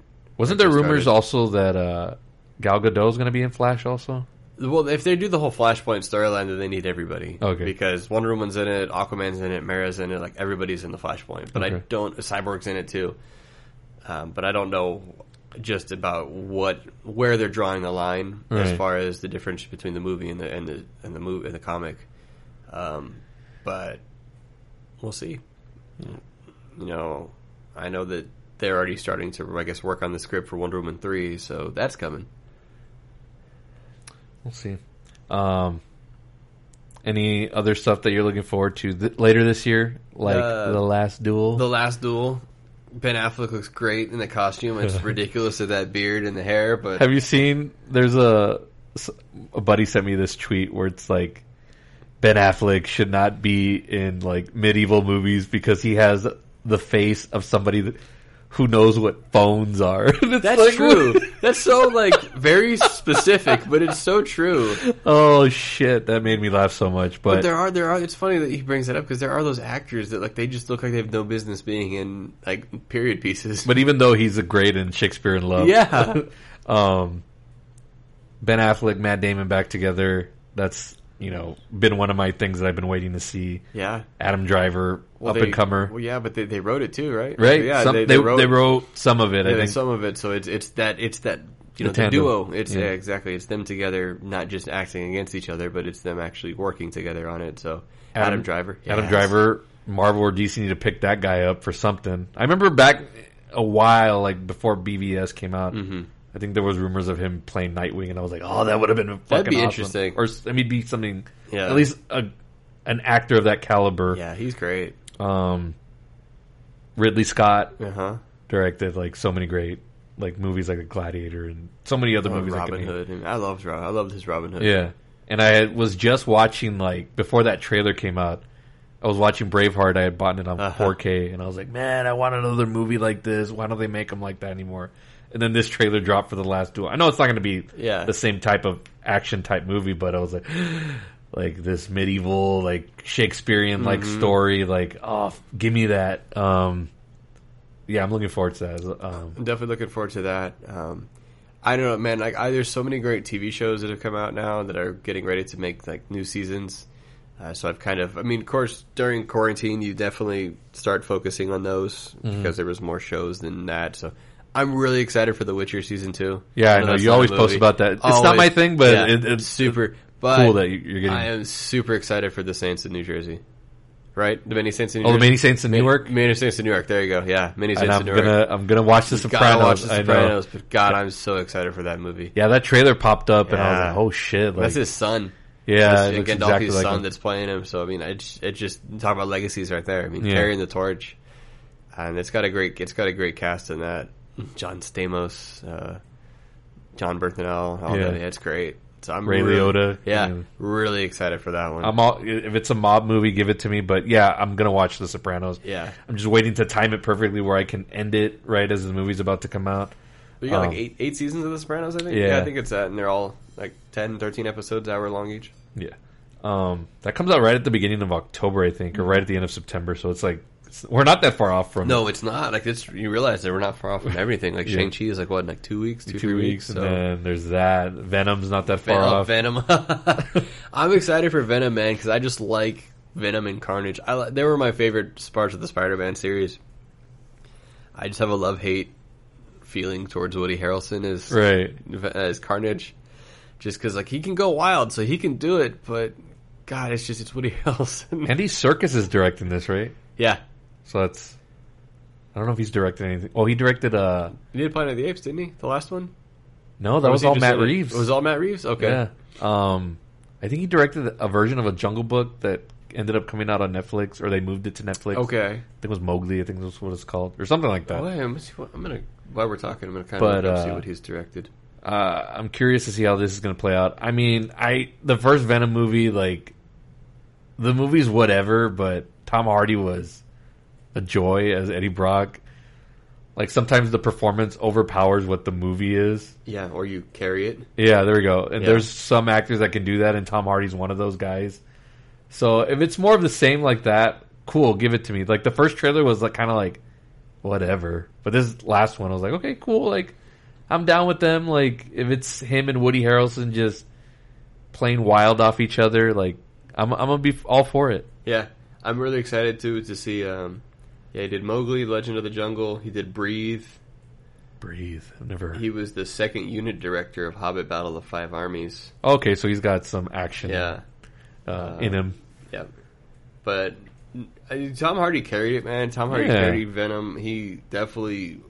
He made the role his own, and I mean, I've seen so many people that talk so the movie came out 2-3 years ago, and people are still praising his role, praising it, hey man, you see all these superheroes and they're all jacked up and all that stuff, no, Tom Hardy was going through some shit, you see that he was actually in pain, so it was really he was trying to reject the symbiote, so I really enjoyed Tom Hardy's portrayal in that movie. It's PG-13, right? Or is it R? I think you got me stumped there. I want to say it's going to be PG-13 because that movie overperformed at the box office you wouldn't believe. But I mean, with the way things are going now, I don't know. We don't know what's going to happen a month from now. That's true, but I feel that it. I mean, that's the thing is it's such a wild line to toe with superhero movies because you can make so many of them R-rated and they still be successful, still be great movies like Logan or Deadpool. You could make a Venom versus Carnage movie R-rated, but then you alienate so much of your audience by doing that. So it's definitely a bold choice to go. I'm excited for it. Again, I'm probably laughing my ass off in the theater every time Woody Harrelson's on screen. It's just. He's one of those things that's I still can't believe that he's in that role. Yeah. When he popped up at the end of the first movie, you were and it's the reaction that you're supposed to have. It's what? I'm just glad they decided to change his hair because that little orphan Annie wig was just too much. I'm sure they knew that right away. They were like, God damn it! Why did we introduce him like that? Eddie. But yeah, no, I'm looking forward to that. Anything else? Let's see. Jackass Forever. Oh gosh, Jackass, man. That's so much of my youth, my middle school and high school that it's going to be really interesting to see how much they can take. right? Because I watched the Shark Week special with him, and they're not, they move slow. They're moving a little bit slower than they used to. Like, I think, what is it? Johnny Knoxville does that stunt again with the bulls. Yeah. It's like, Jesus, man! Aren't you? He's past 50 already for sure, right? And I think I messaged you about it, or it was one of my friends, but I was like, man, it's gonna be really interesting to see because like half of them got clean. Yeah. So like Steve-O, he's a vegan and he's clean, so it's like I don't know if he's gonna be doing all the stunts that he used to when he was tweaked out of his mind on whippets and everything. So, but I'm still. I mean, when is shit like that never not gonna be funny? And right. Like now will that be with a full audience? Who knows? That was one of the joys of watching those movies in the theaters. Yeah, was laughing with everybody. Yeah, that's so true. Of course, we still got Top Gun's still going to come out. I mean, are you hyped for that? I'm excited for it. Oh, okay. I like Tom Cruise. Okay, like I think he's ridiculous, but I like Tom Cruise movies. I'm always interested to see how he one-ups himself in these movies. Yeah, because how every Mission Impossible does something bigger and better or wild. So I'm just like, what is Tom Cruise going to do to out Tom Cruise this time? It's like, you think he's like, that's the wackiest thing he could do, and then he comes out, and it's like Tom Brady, like, you think he's done. Like, oh shit, he wins another one. Exactly. So Tom Cruise, it's always one of those, like, what is he going to do next? Yeah. So I'm really excited for that. I'm trying to think what else there is. I mean, we talked at length already about Spider-Man that's coming. If it's trailer or not, we're going to watch it, but what a weird, bold move if you don't release nothing for it. And I think the only ones you could do that for, like, if they would have done it in game, I think it would have been okay. I think Spider-Man is probably the safe property to do that to. If you did it with Shang-Chi or like the Eternals and like nobody showed up, well, you didn't put out any marketing for it, but it's Spider-Man, so that's why I feel like. But it's Marvel. Why didn't people come out? Because you still gotta. I mean, don't get too arrogant, with your audience. Because I mean, again, if these two movies underperform, like Robert Downey Jr., do you want to come back? Chris Evans, like, any chance you might want to return? Yeah, because I mean, I feel like these two are gonna. Yeah, that might be there might. I don't know. Yeah, I don't want to make a guess and be held to it, but I just feel that they're not gonna do as good as Guardians and Thor are. Whatever next year, whenever they do it, just because I feel like you're gonna have these. I mean, look, Black Widow couldn't even hold the candle, man. Yeah. So, and she's been around since the second Iron Man movie. So, I don't think Shang-Chi or Eternals is going to do much. I still think they've peaked, but that's my opinion. Because the multiverse stuff, I mean, whatever. But I mean, the multiverse is cool. Yeah, but I mean, gotta have the actors to play the characters, right? But then it also I was talking with another buddy of mine, and it's like, he's like, I don't care about stakes in movies. And it's like, dude, I love my stuff to have stakes. Yeah. Like, if Robert Downey Jr. were to somehow return at some point, it's going to be like, well, the hell did I spend all that time building up to, And that's one of the biggest issues I have with Civil War, actually, is that there's no stakes in it. Mm-hmm. Because you get, like, War Machine, he fell, like, broke his back, and he's, like, paralyzed. And yet you just show him walking at the very end of the movie. Yeah. And that's nice. Okay, cool. He's good. But just leave it at a cliffhanger, man. Is he going to be able to walk again? Who knows? Find out next time when, find out in the next movie. And even at that, like, make it a dynamic to where he doesn't have the little robo legs, but he's got to wear the armor to walk. Yeah. Like, he can't just have little, like, things on the side of his pants. But no, he's got to wear the full armor. So it's one of those things where he starts to get dependent on the armor because it's a move. Yeah. Create some inner conflict for these characters, man. Yeah. So this whole thing with the multiverse or whatever. So I think because James Gunn's going to start to film Guardians 3. Yeah. And I think I read, it was just a headline. I didn't read the article. It was like, talking about possible characters he could kill off. And I was like, bullshit. Marvel, you can't kill anybody now if they're going to open this wormhole of the only people Marvel kills are the villains. Yeah. None of their heroes die. But I may be one of the few people on this. If you're going to open this door to the multiverse, I want Ben Affleck back as Daredevil. Yes. I want Edward Norton back as the Hulk. I stand Ben Affleck's Daredevil. Yes. I bought the director's cut not too long ago on Blu-ray, and I was like, man, They didn't give it a shot. If he shows up, Evanescence, wake me up. Give me that. Dude, give it, man. You, Marvel, you want multiverse, you fans, you all want this, and I get to ask for some stuff. Give me Ben Affleck as Daredevil. Yeah, absolutely, man. Do shit like that. That's amazing. It would be so cool. And so, like, trivially cheesy, but you'd love it, man. If, like, a portal opened up and, like, there's your Charlie Cox Daredevil and you got Ben Affleck rolling out in the leather suit and you're like, what's going on? Yes. If you're doing that, I can ask for that. You don't get to say, no, that wouldn't be believable. Oh, yes, it is. Or no, that's dumb. Or that's dumb. Yeah, there we go. Why? Why is it dumb, but yet 2 other Spider-Man are cool? Right. Like, no. So that's all I'm asking for. If you're going to give me the multiverse, that's all I want. That'd be... Oh, man. I was actually thinking about that. I was thinking about that the other day. Bringing Ben Affleck's Daredevil back. As funny as it would be. Why not? I think we covered a lot. We covered a lot of ground here. Won't be too long before your next appearance. If you're down, Fandoms, the sequel will be coming. Yeah, and they did a great job with that last year. And I don't know what the way things are going. Like, another virtual event is probably like I said, the way to go. Well, that's what I mean. Like, okay, look at the fandom real quick. We'll talk about it. So they did it last year. I mean, everybody tuned in all over the world. It was a huge success. They did it, what is it, August last year, I think it was? August 22nd? Something like that. Was when they did it, and they had the San Diego Comic-Con at home was in July. They did San Diego Comic-Con at home this year. Did you know that they did that? Does anybody show up there anymore? No, it was at home. It was another virtual one. Oh, but there was like no panels. hype. They had panels and stuff. But did you know that it happened? Mm-mm. No. Like, I was like, the week of it happened, I just happened to see a post on Facebook, and they're like, SDC at home, like, panel, and I was like, oh shit, like, they did Comic-Con. But Fandom's coming. Because there's already hype about it. So that's what I mean, is they did something, and it was great, and a success, and they're gonna do it again.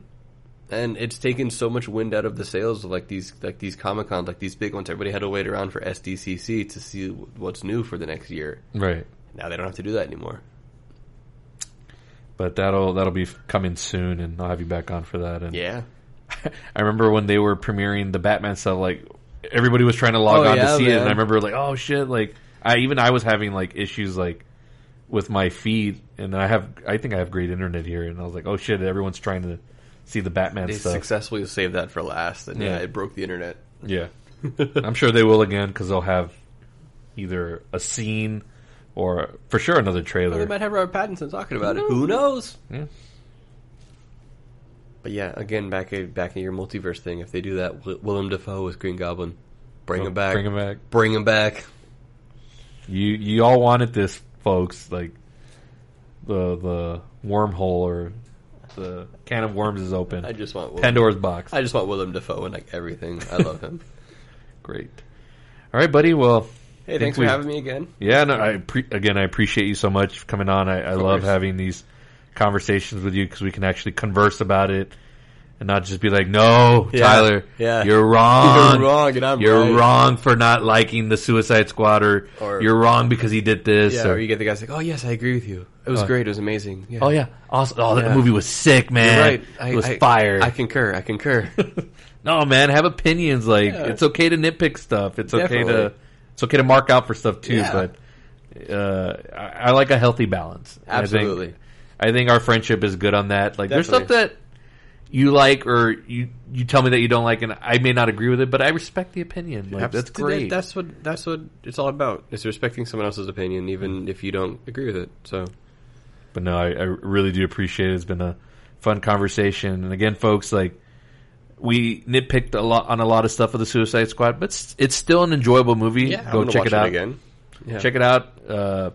Find out for yourself. Whether you're invested in this or not, and if not, there's more stuff coming on the way. And there's more stuff coming. There's already stuff that you can continue to rewatch. So, and this got me more invested. I'm gonna watch the Harley Quinn. There's a cartoon series, right? Yeah, the cartoon series. I'm gonna watch that. Too. So, just this got me more interested in a lot of stuff. I want to check out some more King Shark stuff. King Shark's on there. He's on that too, right? On the show. So there you go. Good job, Stallone. I think he's played by like Ron Fuchs on that show. It's amazing. He's so good. I'm for it. And out there, I'm still looking for my Funko Pop of King Shark, which I will get my hands on at some point. But thanks again to Tyler. And he'll be back on soon because I love talking all this stuff with him. Not just comic book stuff, but anything pop culture. Me and this guy keep up with each other. So thanks a lot, buddy. Appreciate you, and we'll catch you on the next episode. Thanks, man. Once again, thanks to Tyler Bishop for coming on the show. Always enjoy chatting with him. And he'll be on real soon for that Fandom sequel, which I think that event's happening in October. So be on the lookout for that. That's going to do it for this episode. You can find this podcast on Spotify. Search Palace Off the Top Rope. Hit that follow button. I do share this podcast link through my social media pages on Facebook, Twitter, and Instagram through Podbean.com. You can download the Podbean app. You can listen there. Or if you're an Apple person, subscribe on Apple Podcasts. Leave me that 5-star review. I would greatly, greatly appreciate it. But thank you guys for tuning in. We'll check you guys out in the next episode. And God bless you.